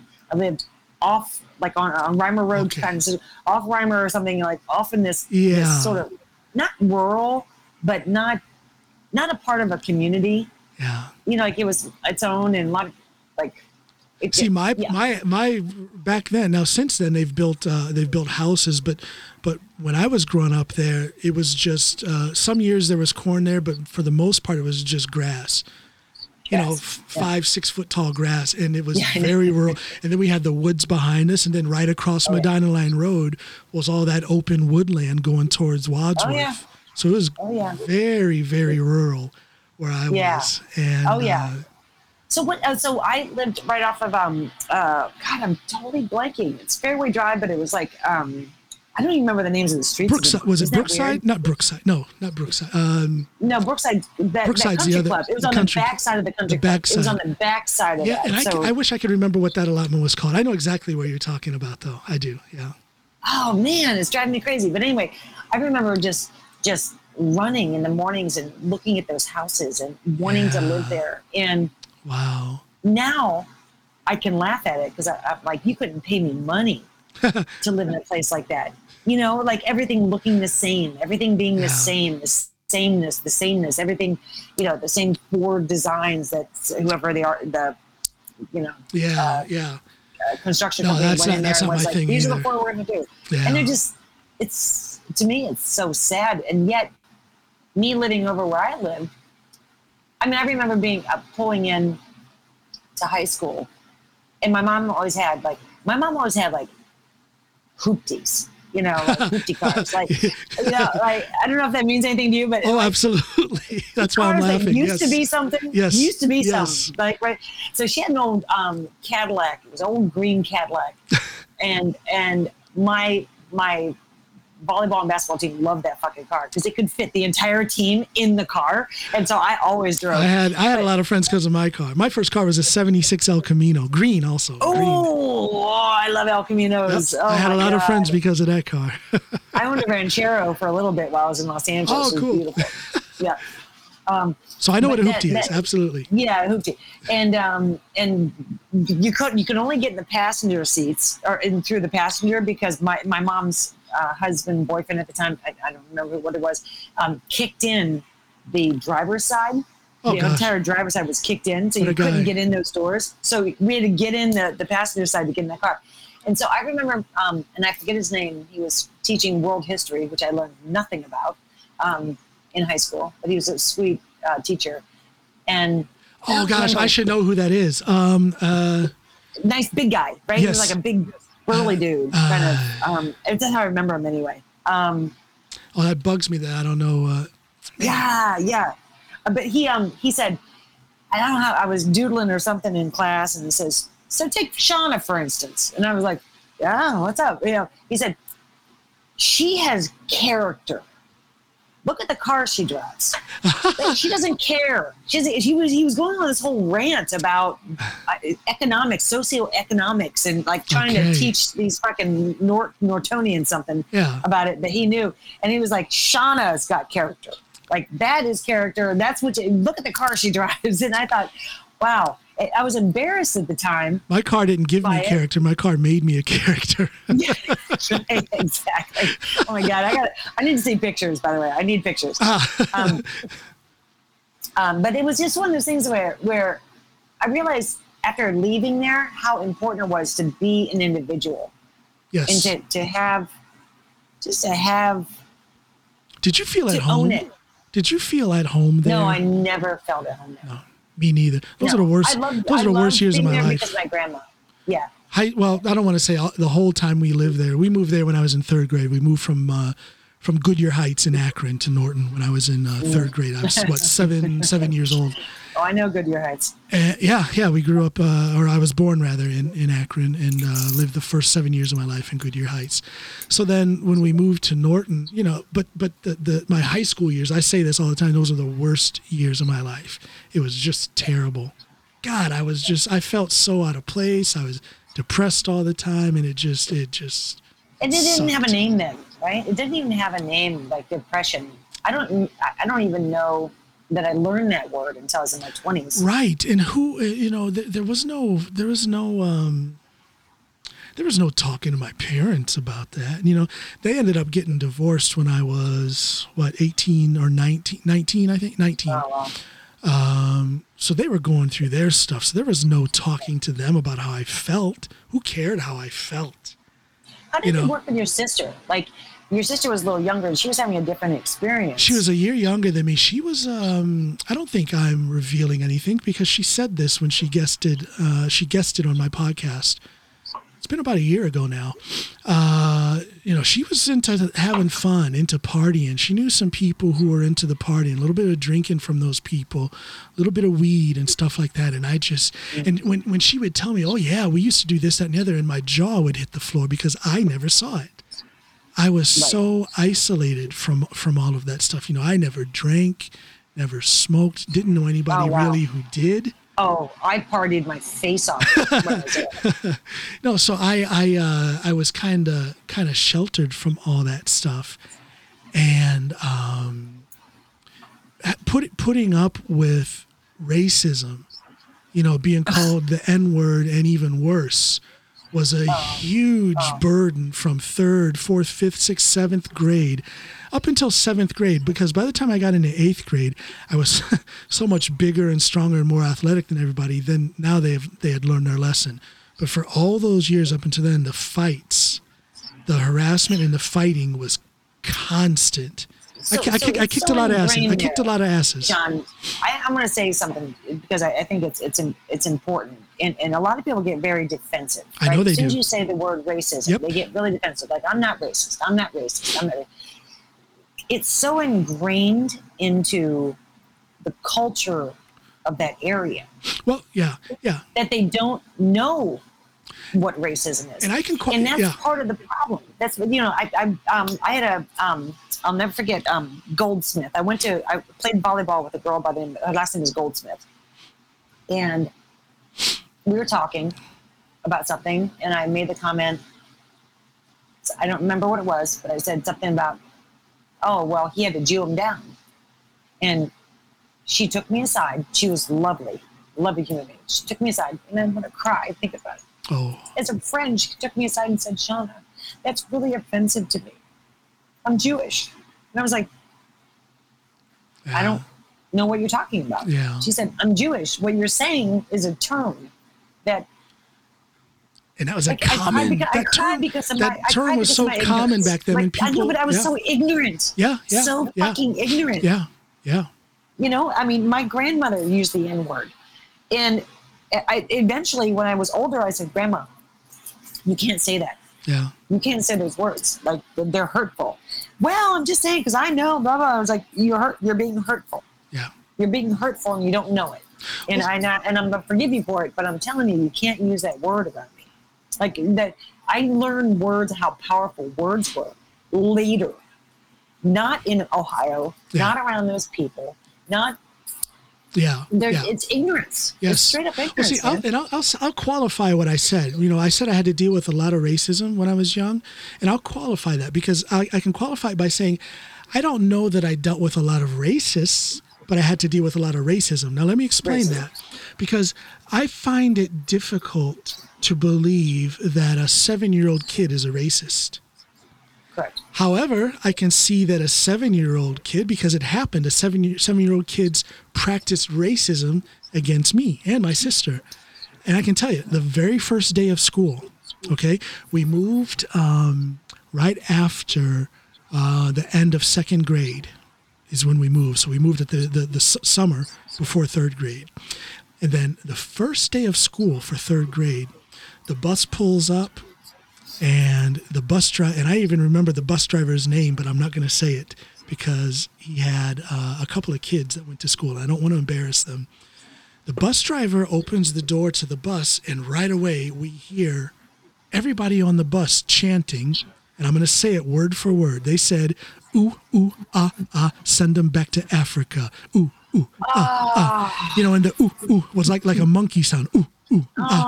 Send them back to Africa. Okay, now, but get this, and here's where it was so pathetic. My little naive, unprepared, and my sister's unprepared, naive, innocent brain or mind, we had never experienced racism before. We had no idea at that time that these kids were saying that to us, about us, because we were black. We didn't get it. So we get on the bus, and, I don't, think about it when you're at a football game or a basketball game and the crowd is chanting whatever. It's, you might get goosebumps and you get into it and you start chanting. Well, I'll be doggone. My sister and I started chanting it as well. That's so heartbreaking, John. It is heartbreaking. And this went on. I can't remember exactly how long it went on, but it went on for quite a while. Every time when that bus would pull up, that's what those kids were chanting. And my sister and I would join in. I can't remember when I realized that this is extremely racist. Because, send them back to Africa. What do I have? I'm not from Africa. Nobody I know is from Africa. They're not talking. Right. How can this be about me? But what got me was, today in retrospect, I would say that none of those kids were racists, but they are certainly imitating racist behavior that they certainly learned from their parents. And I will also go so far as to say that bus driver probably was a racist himself, because why in God's name would you ever allow that? Why did he allow that? Yes. How could he have allowed that to happen? And I'll go back as well to all of those years of me fighting from third grade until seventh grade, fighting constantly. Like I said, I kicked a lot of asses before people learned to leave me alone. Where in the name of all that is good, where were the adults at the time? Why did an adult never step in and put a stop to that? So that's how exactly. So that's how I qualified. I don't think I dealt with a lot of racists, but I dealt with a lot of kids who were imitating the racist behavior that they learned from their parents. I'll give you another one. No, I'm sorry. Go ahead. Hold on. I have to say this. Just small town Ohio. I would never, even in my ignorant brain, I didn't even know what a Jewish person was, right? I would never, like using a phrase that I didn't know what it actually the context of. It just used so much in my family that was something that was like, oh, that's what you do when you're talking someone down, when you're negotiating. That's the word for it. But I would never, ever, ever chant that. Even think about it. Yeah. That's like mean kid behavior. That's some shit that I just don't understand. Exactly. And there's a lot of mean kids. Yeah. Put yourself on that bus and try. I would never do that. Yeah. Put yourself on that bus and try and imagine at any age saying that against a kid. That's just mean. And if you don't understand that if you don't understand a racist element because you're too young, I get that. But the thing is some of those people who are on that bus are adults today who are talking a lot of shit whenever anyone brings up an issue of racism. Right. You see what I'm saying? So yeah, I'm arguing with them on Facebook. Trust me. Yeah, exactly. No, they've got that one black friend. They got one black friend that makes them not racist. And I'm like, yeah, but everything about you, like everything, your whole entire perspective on life is completely skewed against. So I'm not a psychologist, but I am an expert on myself. And I would venture to say that those experiences from third grade up until seventh grade and even a little bit beyond put something into my, self-image, how I looked at myself, what I thought about myself, what I thought my place in that little microcosm was, to where it led to me being that depressed and at times very angry kid in junior high, and especially depressed in high school. I'm still angry, John. Yeah. I'm still angry, and I think that's something. People say I like to say I'm passionate, but the reality is that there's a lot of anger about not because I had to fight. Yeah. When you talk about fighting, I think that's really what sort of sets people apart. I think so. Is have you been in a fight or have you not been in a fight? Exactly. Have you ever fucking been in a physical? I'm not talking about pulling of hair. I mean, have you beat down people? Have you been beat down? And Ohio is big on that. Yes. Like that school, there was a lot of fighting. Oh yeah. I mean, I remember because I was tall. I'm 5'10", right? So I'm coming in from middle school. Imagine this. As a middle schooler coming into the high school, having all these girls being like, I'm taking that bitch down. Right. And I'm like, all I wanted was to be liked. I moved around school so much and done, it's like I was wearing, it's hard. I was also, sexually assaulted when I was 11 years old. And so I'm going into high school, like, with a chip on my shoulder, and I've got all these big girls that I wanted to look up to and be a part of, and all they wanted to do was beat me up, and I was like, "Fuck it, you want to beat me up? Bring it on. Bring it on." Yeah. And you know what I did? I beat the fuck out of all of them. See, and that was me. I became the baddest motherfucker I love it. School. I love it. I was just like, you want it? Come on, See, man. And that I was will me. chew your goddamn face off. See, and that was me. I had nothing to lose. Yeah, and that was me all the way up until seventh grade. Like I say, after that, I got so much, and to carry that first day of school story even further, that happened on the bus, and then I go to school, and then playground, recess time comes, and again, I remember every name of every boy who did this, but 5-6 guys, boys, surrounded me on the playground, and one of them stepped forward and just looked me up and down and then just blurted out the N-word. And He couldn't even get to the second syllable, and I almost literally put my fist down his throat. And that was the beginning of it all. That was the first day of school. Oh my God. And that kid, the one who was the ringleader at that time, if we fast forward to around maybe 5th or 6th grade, it was really weird because there was this intense rivalry and we fought a lot, but we also carpooled for sports, his mother and my mother. Right. And I can remember this happened a lot. His mother would be driving, and she's one of those people with that hillbilly West Virginia accent. I don't know. Yeah. Well. And he would be sitting in the front seat, and he would turn around and look at me and just look me up and down and then just spit out the N-word.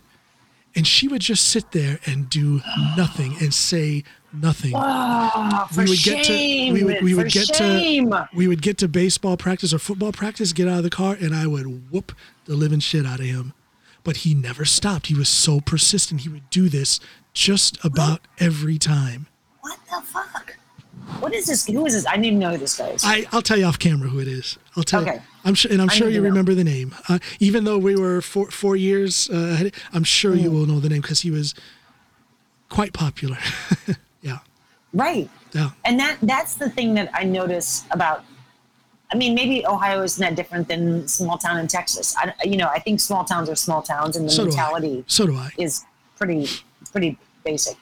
But the people that become popular, I look back at the people I was like, oh, they're popular and I'm not. Just lame. Like the lameness people. Yeah. Like, why was anyone fascinated with that person?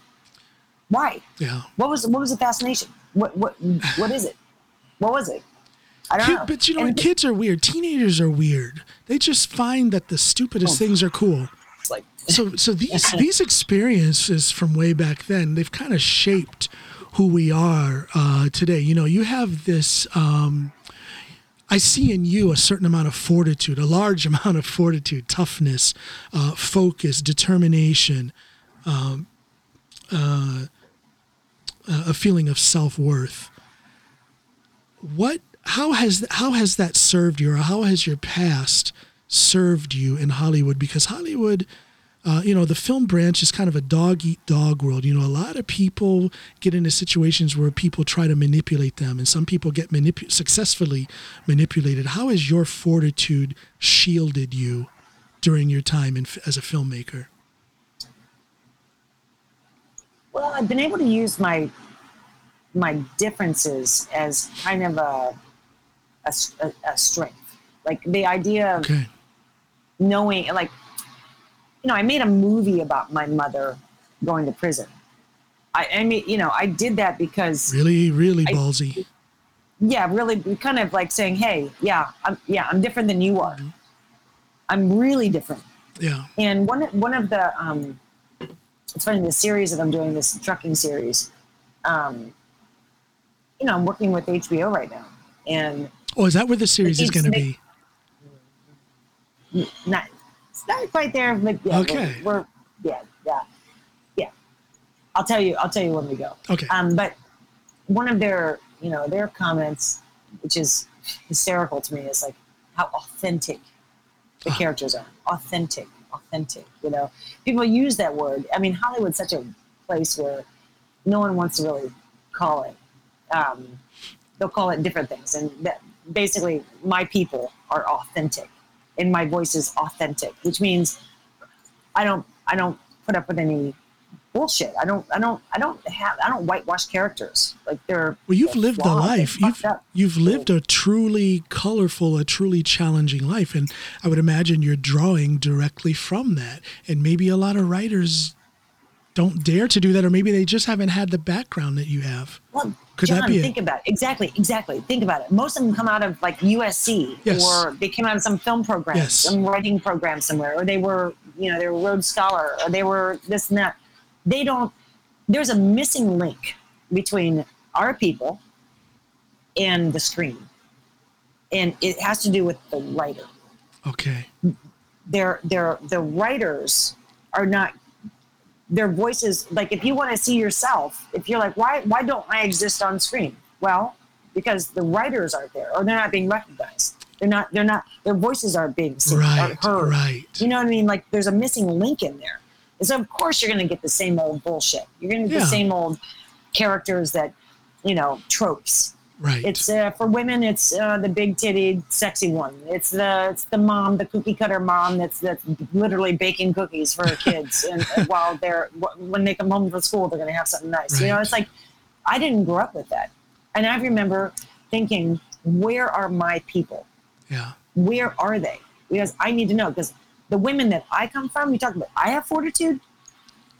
I got nothing on my Aunt Jean and my mother and my grandma. Like I got nothing on them. They are badasses in every way, and they did it. And they did it as single. They weren't single moms; they were married, but they, for all intents and purposes, they were single mothers raising children and making it happen. Well, the question that you posed, kind of rhetorically, the question, "Where are my people?" In filmmaking, is it that question and your desire to answer that question? Is that what led you to writing and directing and filmmaking? What was the catalyst that brought you to it? Was it that?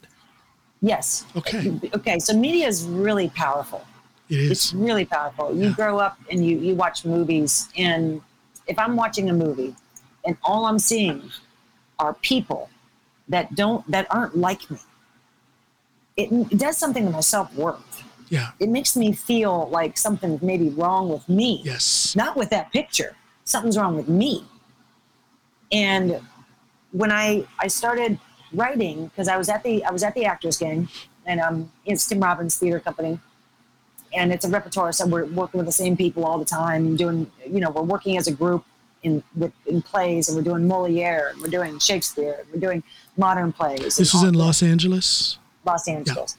Yeah. And I remember thinking, why? And then I would go, so I'd do these plays, right? I'm doing really amazing female characters in plays. Yeah. And then I would audition for something for a TV series, or I'd go and audition for something for a film. And the characters were always shitty. Yeah. They were always like, again, like I'm tall, I've got boobs, and I'm blonde.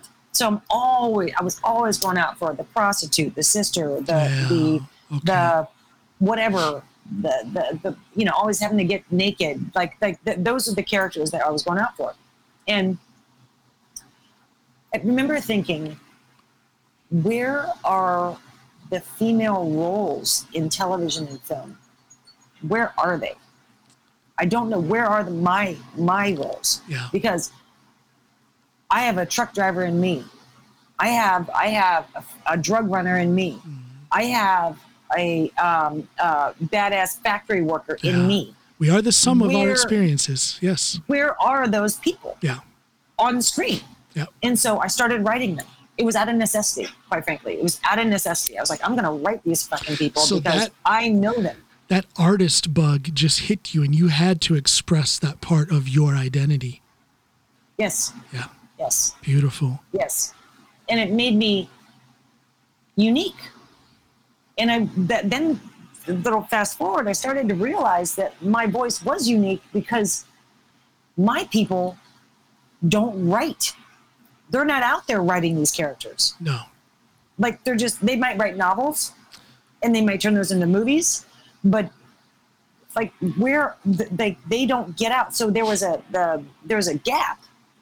And I realized that I am a voice for a group of people that are voiceless as of the time when I started. Now, this was 20 years ago. Yeah. Now it's changing ever so slightly. It's changing. But I'm still unique in the world. I'm still unique in the fact that I'm writing strong female characters. Like, why am I unique in that? I don't know. But I just know that people don't understand the class system. They write at the class system. So they're, when you look at like something like Ozark, it's a good show, but they're commenting on the class. Oh, here's a fish out of water. These rich people, and now they're poor, and they got to live amongst all these hillbillies. I get it. I see what you're saying. Yeah. They're not in the class system. Because I've been watching that series. I can't wait for the next season to come. I kind of got hooked on it. But you're right. They're not really addressing that class issue. They're just speaking at it. They're not building on it. They're not telling any story about it. Exactly. You're right. And my series, the trucking series, isn't this, oh, how sad it is. These women are now running the company, and oh gosh, life's so hard, and it's a bunch of women in trucking, and oh gosh, how are we going to do it? This is about some badass women that stand up and say, we are going to survive. I love it. And this is what survival looks like where I come from. Because my people, I keep saying my people, and I don't mean Norton. I'm talking about the women in my family are these resilient, like just tough women that their lines are different, man. We have a joke in our family about if there's a guy, whatever husband is in rotation in the family, and he gets out of line, it's like, it's time to get the chipper. And by the chipper, I mean the wood chipper, and meaning that motherfucker's going to go away. Like he's going to disappear, and all the women are all going to know what happened, and everyone's going to be like, what happened to Joey? Gosh, he just isn't around anymore. You're like, oh man, the chipper had to go away. Joey had to go away. Oh boy, the chipper. But those are the lines. But I can in my see, family, those lines. But I can see that toughness has you've definitely inherited that. I see it. I hear it in the way you speak about your life, about your background, and about what you're doing now. Now, the series that you're working on, how far along in the process are you? We're pretty far along in the process. Have you set a date for? Oh, no, it hasn't been filmed. So right now, so basically we're shopping. So we finished, I have an amazing partner, and we brought Craig Mazin, like I was saying, and Jack Lesko, who did Chernobyl, into our fold, and basically they're EPing, executive producing. So they're shepherding it into HBO. HBO really likes it. They love the world. They love the characters, and now we're shopping for a showrunner. It's called a showrunner, which is someone who oversees the entirety of the show in a different way, more like a writing showrunner. When you look at shows like Sopranos, David Chase, right? David Chase, who wrote, it's the showrunner. It's like the one who, it's in the name, showrunner, right? Who runs the show. So basically that's where we're at right now. And I'm pushing really hard for a female showrunner. And it's funny, there's already, I send in 5 names of females that are showrunners that I really like. And she's difficult. Yeah, she's a nightmare to work with. She's right. Yeah. And then they send back 5. Can I get some more coffee? My husband just. Hey, I put my wife on coffee runs all the time during my podcast episodes. And they send back basically a bunch of guys, men, and I'm like, this is a female written, female created, female trucking series. Yeah.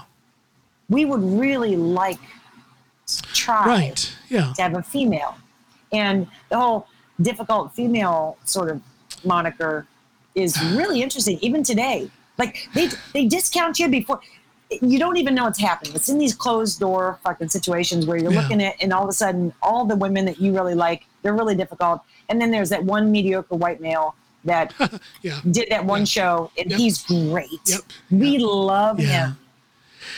That's just a shame that you have to, but again, there's the whole reason for the Chimera project that you're running. There you go. Exactly.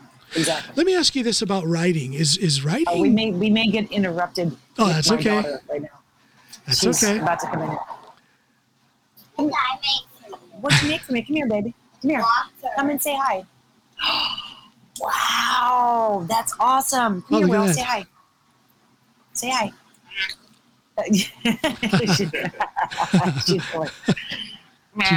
Too shy.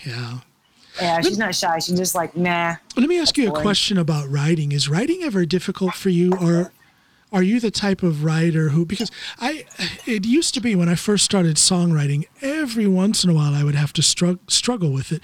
But I guess I kind of conditioned myself to, if I have to struggle, then maybe it's not worth it. So now when I write, it just flows. How are you as a writer? Do you ever feel challenged? Do you ever feel a struggle in that process, or does it always flow? Oh, I think if you're writing, I think there's flow and there's ebb and flow.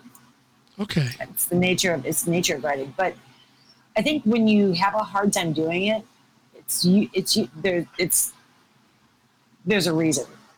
Okay. If you're having a hard time writing, and it's not just like sitting down or finding the time, or if you're having a hard time actually with the subject matter or the voice that you're speaking with, if it's hard, it's usually because it's either not the right time, you're not ready to write it, you want to, you want to, you should, quote should, but there's something not flowing, and that flow happens when you're in the flow. See, and that's kind of how I approach my writing. If I can't write, if it's a struggle, then I just walk away from it, so that when I do write, then it is a flow, and that just makes it more, not only just more productive, it just makes it more enjoyable.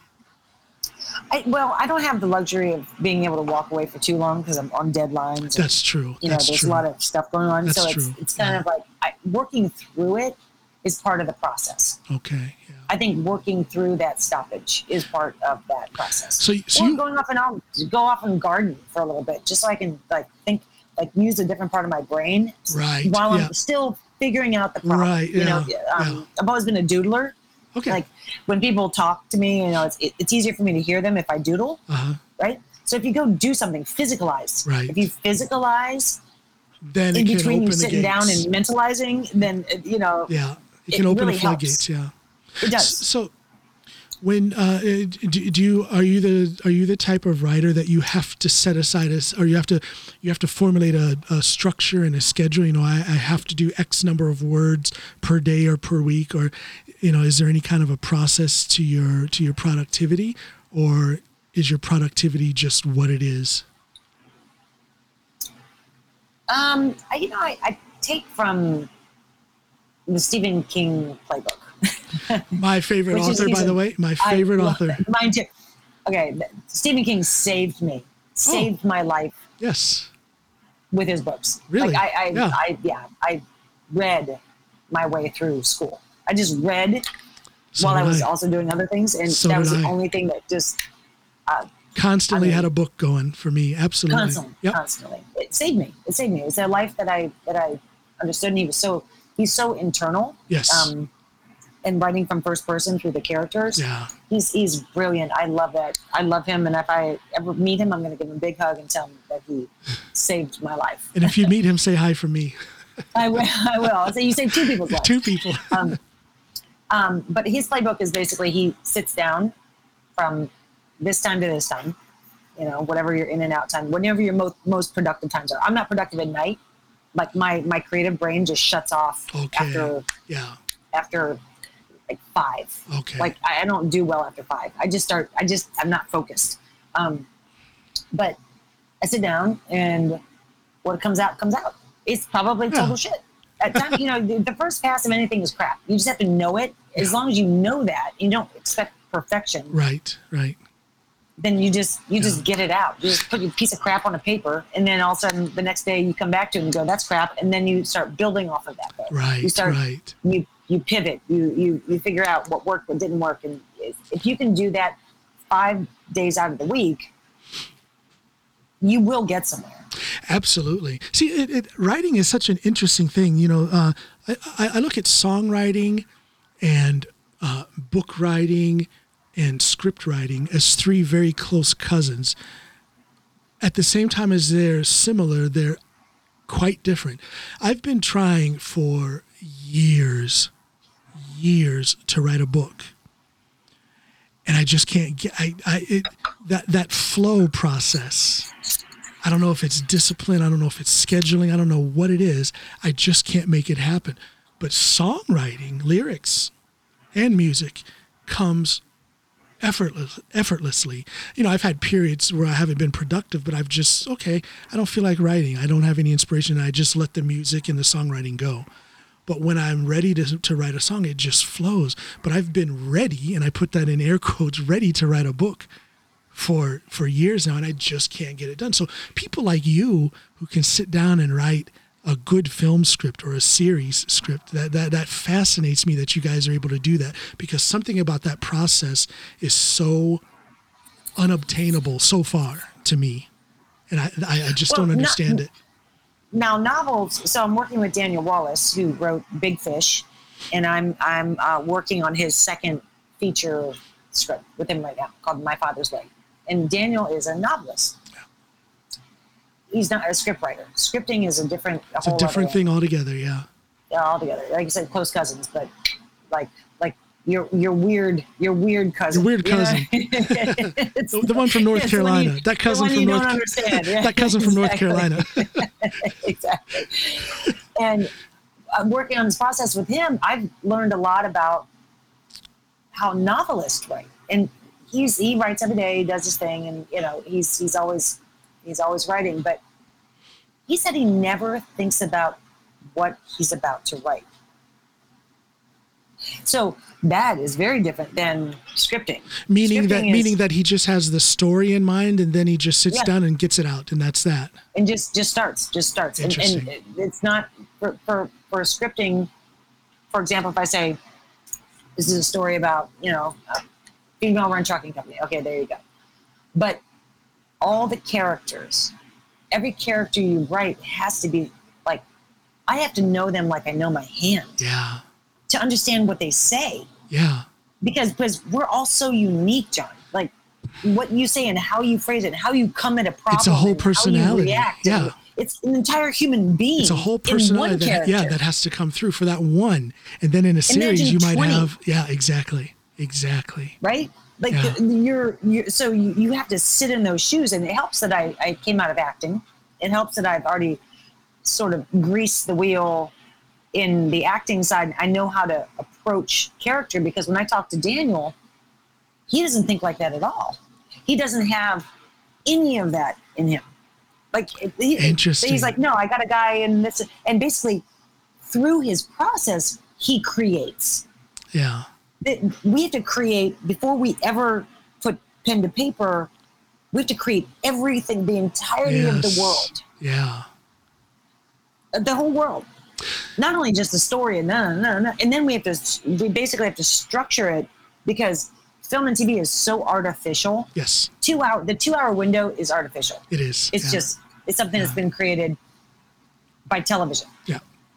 Like, it's an hour and a half. Like anything longer than like an hour and a half in a movie, you start wondering what the hell's happening. Right? Exactly. And so that structure, that hour and a half structure, is basically a 90-page script, right? And so the act structure is like, first act is around 30, 60, and then you got 90. Like you start, your brain has to basically retrofit this story into this time frame. Yes. See, and that's where the planning. And that is a totally different process than writing a novel. What an opportunity for the two of you to learn off of each other. That must be great. He's funny. He's really smart. He's lovely. I mean, when I say he's lovely, he's lovely. Yeah. Like, if you could actually say that about somebody, he's it. That's cool. Nice guy. Yeah. What kind of I'm sure you meet all kinds of people in the work that you do. Would you say that most people that you've met through film are good people?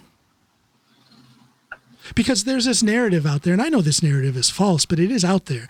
There's this narrative out there that everybody in Hollywood, everybody in the film branch is so fake. They're only in it for themselves. You can't trust them. There's no one out there who's genuine. That's the narrative. Now, I know that's not true. But would you say that most of the people that you've come across out there are good people? Yes, I would. I think most of the people that I have chosen to surround myself with are like me in some way. They all have a through line. They're honest, forthright, go-getters, ambitious as hell. And those are most of the people that you have chosen to be around. And I think I think that is so important to say, so that people understand that I believe, of course, there's ugliness in the world, but I believe that there's more good, there's more beauty in the world than ugliness. And this sounds so cliche and hippie-ish and all that stuff, and maybe it is all of those things. But I believe that there's more good in the world than bad. But maybe that's because I choose my friends and cohorts wisely. I want people, and I'm not saying that my circle of friends is a monolith. I'm not saying that they have to mirror my thought process. No, not at all. But you can choose to distance yourself from ugliness, and you can choose to embrace beauty and goodness and compassion. And that's regardless of where you are in life. Doesn't matter if you're in New Orleans, Los Angeles, Norton, or Norway. Mm-hmm. Isn't that That's true right. for everybody? Absolutely. If you ask me who my friends are, all my friends are incredibly different, like so different. Yeah. One of my girlfriends, she's 3 generations of food and beverage kind of people in Los Angeles, right? She's her dad's grandfather, like she's done it. She's a total badass. She creates restaurants and now in bars and hotels, and then sells them and then goes on to the next thing, right? She is a kooky bird, like cuckoo bird. Like when you meet her, she is kooky. She keeps you entertained. Like, keeps you entertained. She is kooky. However, she is kind and honest, and she's ambitious. And there's sort of a combination of that in all of my friends. I thought you were going to recite that line from the little white girl in The Help when you said she's kind. You is kind. You is important. Little sidetrack. Okay, that's where my mind goes. Okay, I'm sorry. Sorry to interrupt. I didn't even think about that. Sorry to interrupt. No, but that's the thing is like there's this commonality amongst the people that I surround myself with, and they don't have to be successful, but success does pair well with ambition. So I'm always around ambitious people. I like people that have a drive. Oh God, yes, that is food for my soul. I get a rise out of people who are on a mission. Yep. People like yourself. And that's why I thank the good Lord that I'm doing this podcast, because I get to talk to people like you. You motivate the living daylights out of me, and the icing on the cake. Write your novel, John. The icing on the cake is that we come from the same place and we have so much in common.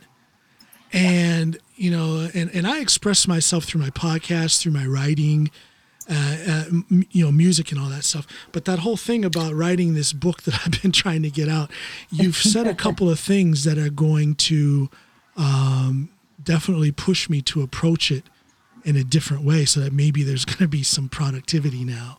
So I thank you for that. Yeah, well, thank you for the podcast, and I appreciate being able to talk about these things. I do want to say something that I think a lot of young writers, I say young writers, not meaning young people, but people that are starting out, that they like to negate the process.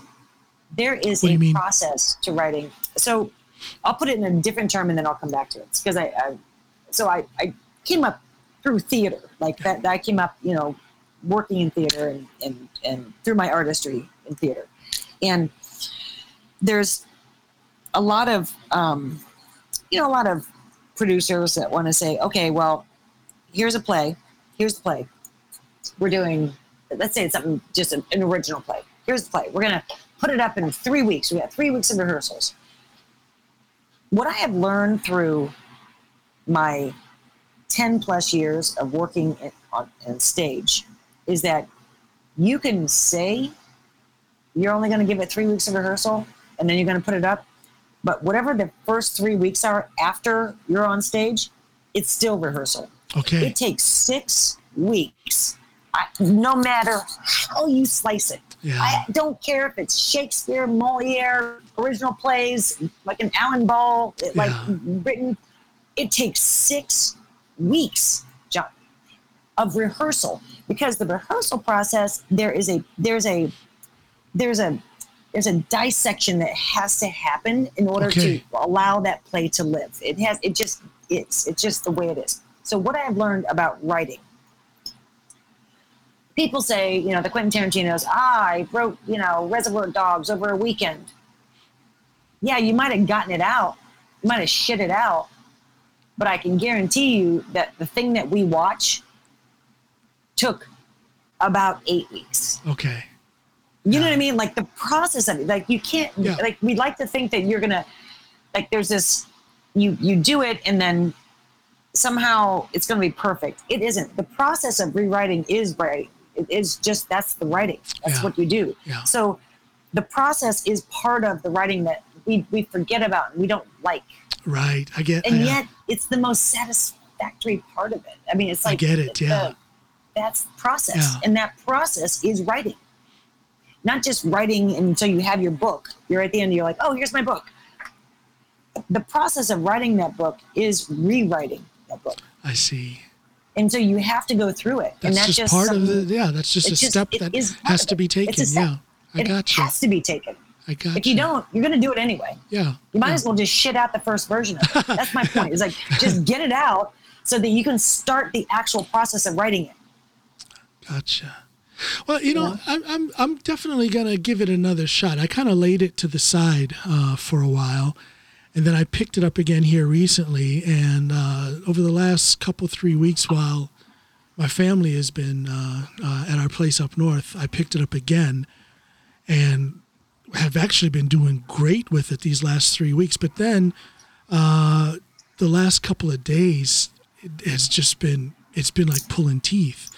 And I can't figure out, I just can't figure out how do I settle into a process. But you've said a couple of things that are going to make me approach it. In other words, the process is what it is. And maybe these days where I'm just a blank slate and can't write anything is part of the process. And I just need to accept it. It is part of the process. I just need to accept it. Yeah. I have really clean floors. That's what I like to say. Whenever I'm like in my like lull and I'm like, I don't know what, I'm in a problem. I have a problem and I can't figure it out and nothing's coming and it's like pulling teeth. I vacuum and I sweep. Yeah. So I have really clean floors in certain parts of my I like process. Stepping away. I guess I haven't really done it so much with this book, but with songwriting, I like to write a song, whether it's a music piece or the lyrics, and then step away, go out in my garage and work out, and then come back to it. And it's kind of like a double check. Is this as good as I felt it was before? Yeah. And come back to it. And sometimes it is, and sometimes I need to change a little bit. So it's that stepping away process.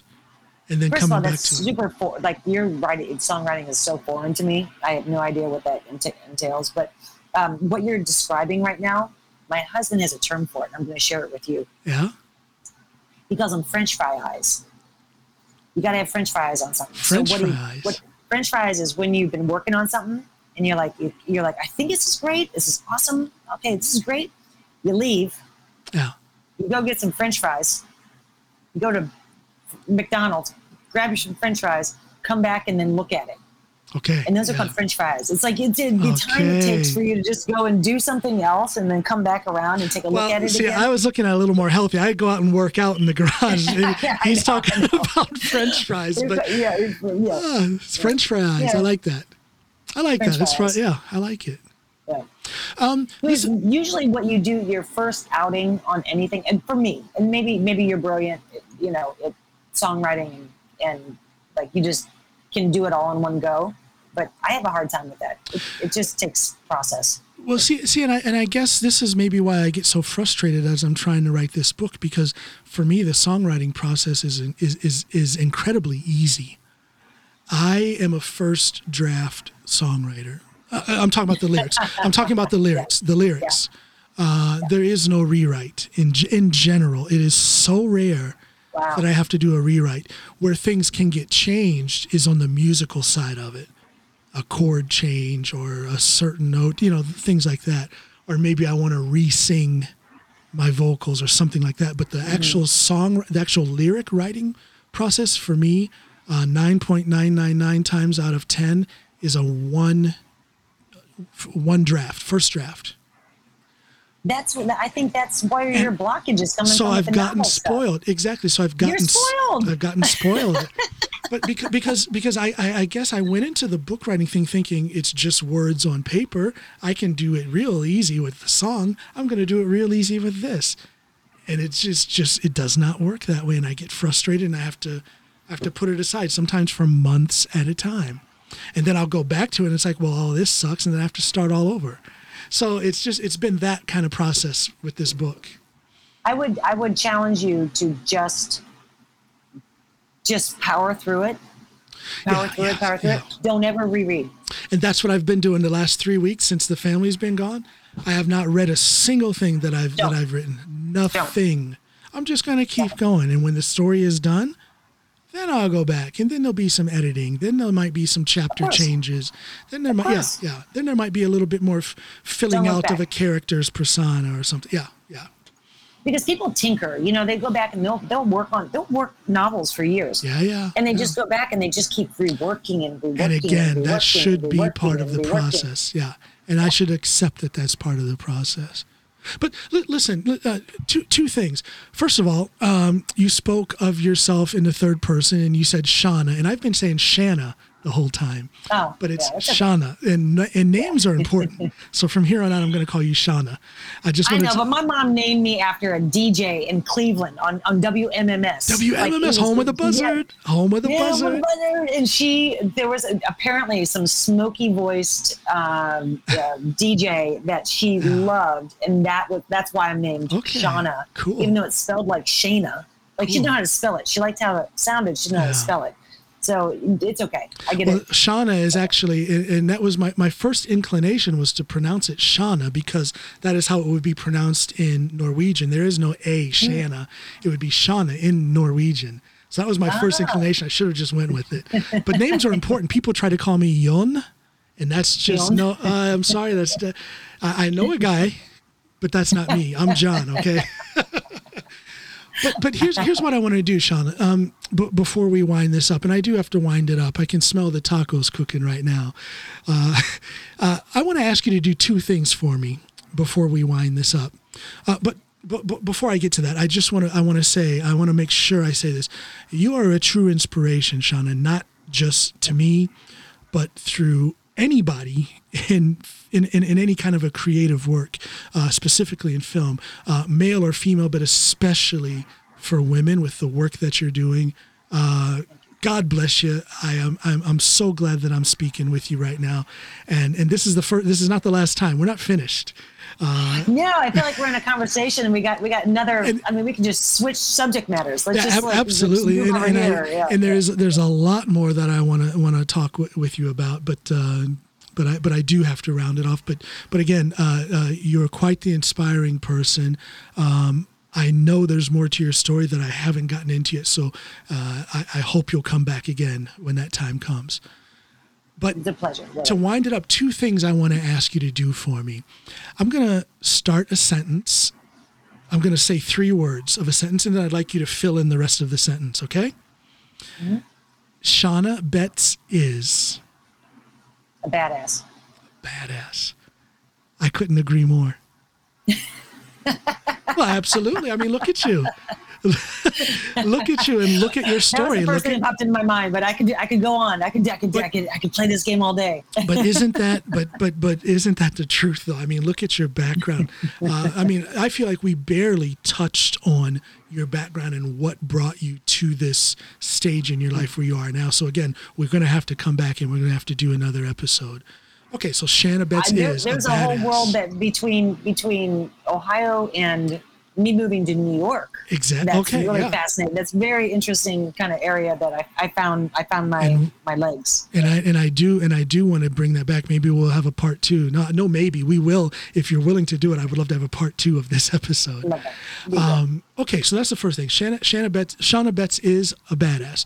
The second thing I'd like you to do for me personally, but also by proxy for any of my viewers and my listeners, is there something you can say that I and my viewers and listeners can take with us? Maybe some words of wisdom or some words of inspiration that we can carry with us for the next few days or longer that can make us better equipped to walk this path that we're walking? Anything you can say? Don't give up. Do you think it would have been easy? It would have been easy to give up way back when, right? But we don't. Yeah, But we didn't. It is easy. But exactly. But we didn't. And look where we are now. Look at life. We couldn't. I think there's a choice that is made, but I don't know that the choice was mine. I just know that it's not in my DNA to give up. Like giving up is not a choice. Like giving up, there's no safety net. So giving up means that I give up everything. Yeah. I give up. It's not more weight in giving up. Giving up always had like enormous weight. Yes. It means I'm giving up everything about myself, everything I believe myself to be, all the things that I've ever believed in is given up. Like if I stayed in Ohio, for example, I would be a different person. Oh, for sure. In God. every way. I can't imagine what kind of person I would be, but I would be so far from who I am now if I would have stayed in Ohio. Yeah. Yeah. You know, that's the journey we're on, you know? Wow. That's deep. That's so simple. That's only 3 words. Don't give up. But that is so simple. Everyone, I don't care who you are. If you're an honest person, you will admit that you either are right now or have been through your life at a crossroads where you can just kind of throw in the towel and accept the status quo and basically just give up and just stop being ambitious. But don't do that. Don't give up. Shana Betz says, don't do that. Don't give up. But isn't that's such a simple mantra that people can carry with. I'm going to carry that with me. Don't give up. It's a simple I had this mantra. really, really, it's kind of one of those 99-cent store plaques. Yeah. That I got when I was in, or a dollar store or whatever it is. I don't know if you have them there, but in the States, there's those, they're rampant. Yeah. And there's a little plaque, and I have it right here. It says, "Don't quit." I love it. And my mom gave it to me, and I read it every once in a while because it's something that I think about it a lot. It'd be so much easier to quit. It would be easy. So much easier. Quitting is easy. There's a little uncertainty about what different turns your life will take at that point when you give up, but it is easy. Oh gosh, it's easy to give up. It's tempting sometimes, and it's tempting sometimes. And sometimes you do give up for a little bit. Sometimes you give up for a little bit. But that's just taking a break. That's just taking a breather. It's okay to stop, draw in that long breath, let it out slow, and that might be a literal physical process, or it might be a metaphorical process that takes a few days, weeks, or even months. But as long as you are aware that this is just a little break, it's a little pause, that's not giving up. That's just gathering yourself so that you can, I put things in terms of training for, I'm a world-class power lifter with a few records. And nice. Yeah, thank you. I was on the U.S. national team. Yeah, I was on the U.S. I didn't know that. Yeah. Wow, look at this. Yeah, oh my gosh, I'm speaking with a celebrity. Oh my God. and so I put things into a training aspect that I then can put into my life. And that whole thing, when I'm training powerlifting, I can't train for 24 hours a day. I can't even train every day. I have to take a break. I have to gather myself. I've got to breathe a little so that I can heal, so that I can go back to training. And I think that is very easy to apply to my life in general. I have to, I'm a go-getter. Believe me, I've got plans and I'm getting stuff done and I want to get more done. But I have planned breaks. I've got to take a break. I've got to breathe. I got to keep myself in the kind of shape that I need to be in to do the things that I want to do and be a better person in a better position to help those people in my family and friend circle that I love. So you got to take a break, got to breathe, but don't give up. And in a different context, I have a friend of mine, someone that I'm working with, he is a very, very successful doctor who owns a bunch of clinics across the United States. And his cycle you have to know your cycle, Yes. right? You know your own cycle of where you start, where it's diminishing return, Yeah. right? And his cycle is 7 weeks. Ah. He goes hard for 7 weeks, and at that 7 weeks, he has to take 7 days off. Okay. At the end of that, he takes a week off. 7 and 7. Like that's his. He knows, because at that point, he just starts unraveling. But what this guy has accomplished in his life is fascinating. I'm writing a story about him, actually, another pilot TV series. You productive little thing, you. Yeah, I know.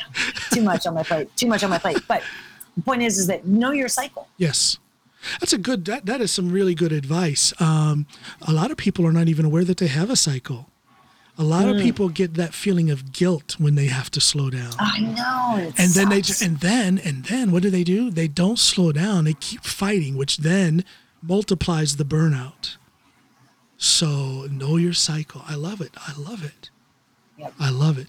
Listen, Shana, I'm not the person who gets overwhelmed with guilt, but I feel horrible that I can't keep talking to you.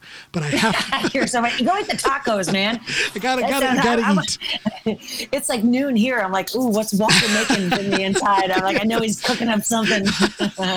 Oh gosh, no, but Shana, I don't want to say it and make it sound superficial, but I'll say it again. I'm so glad that my sister helped me to get in touch with you.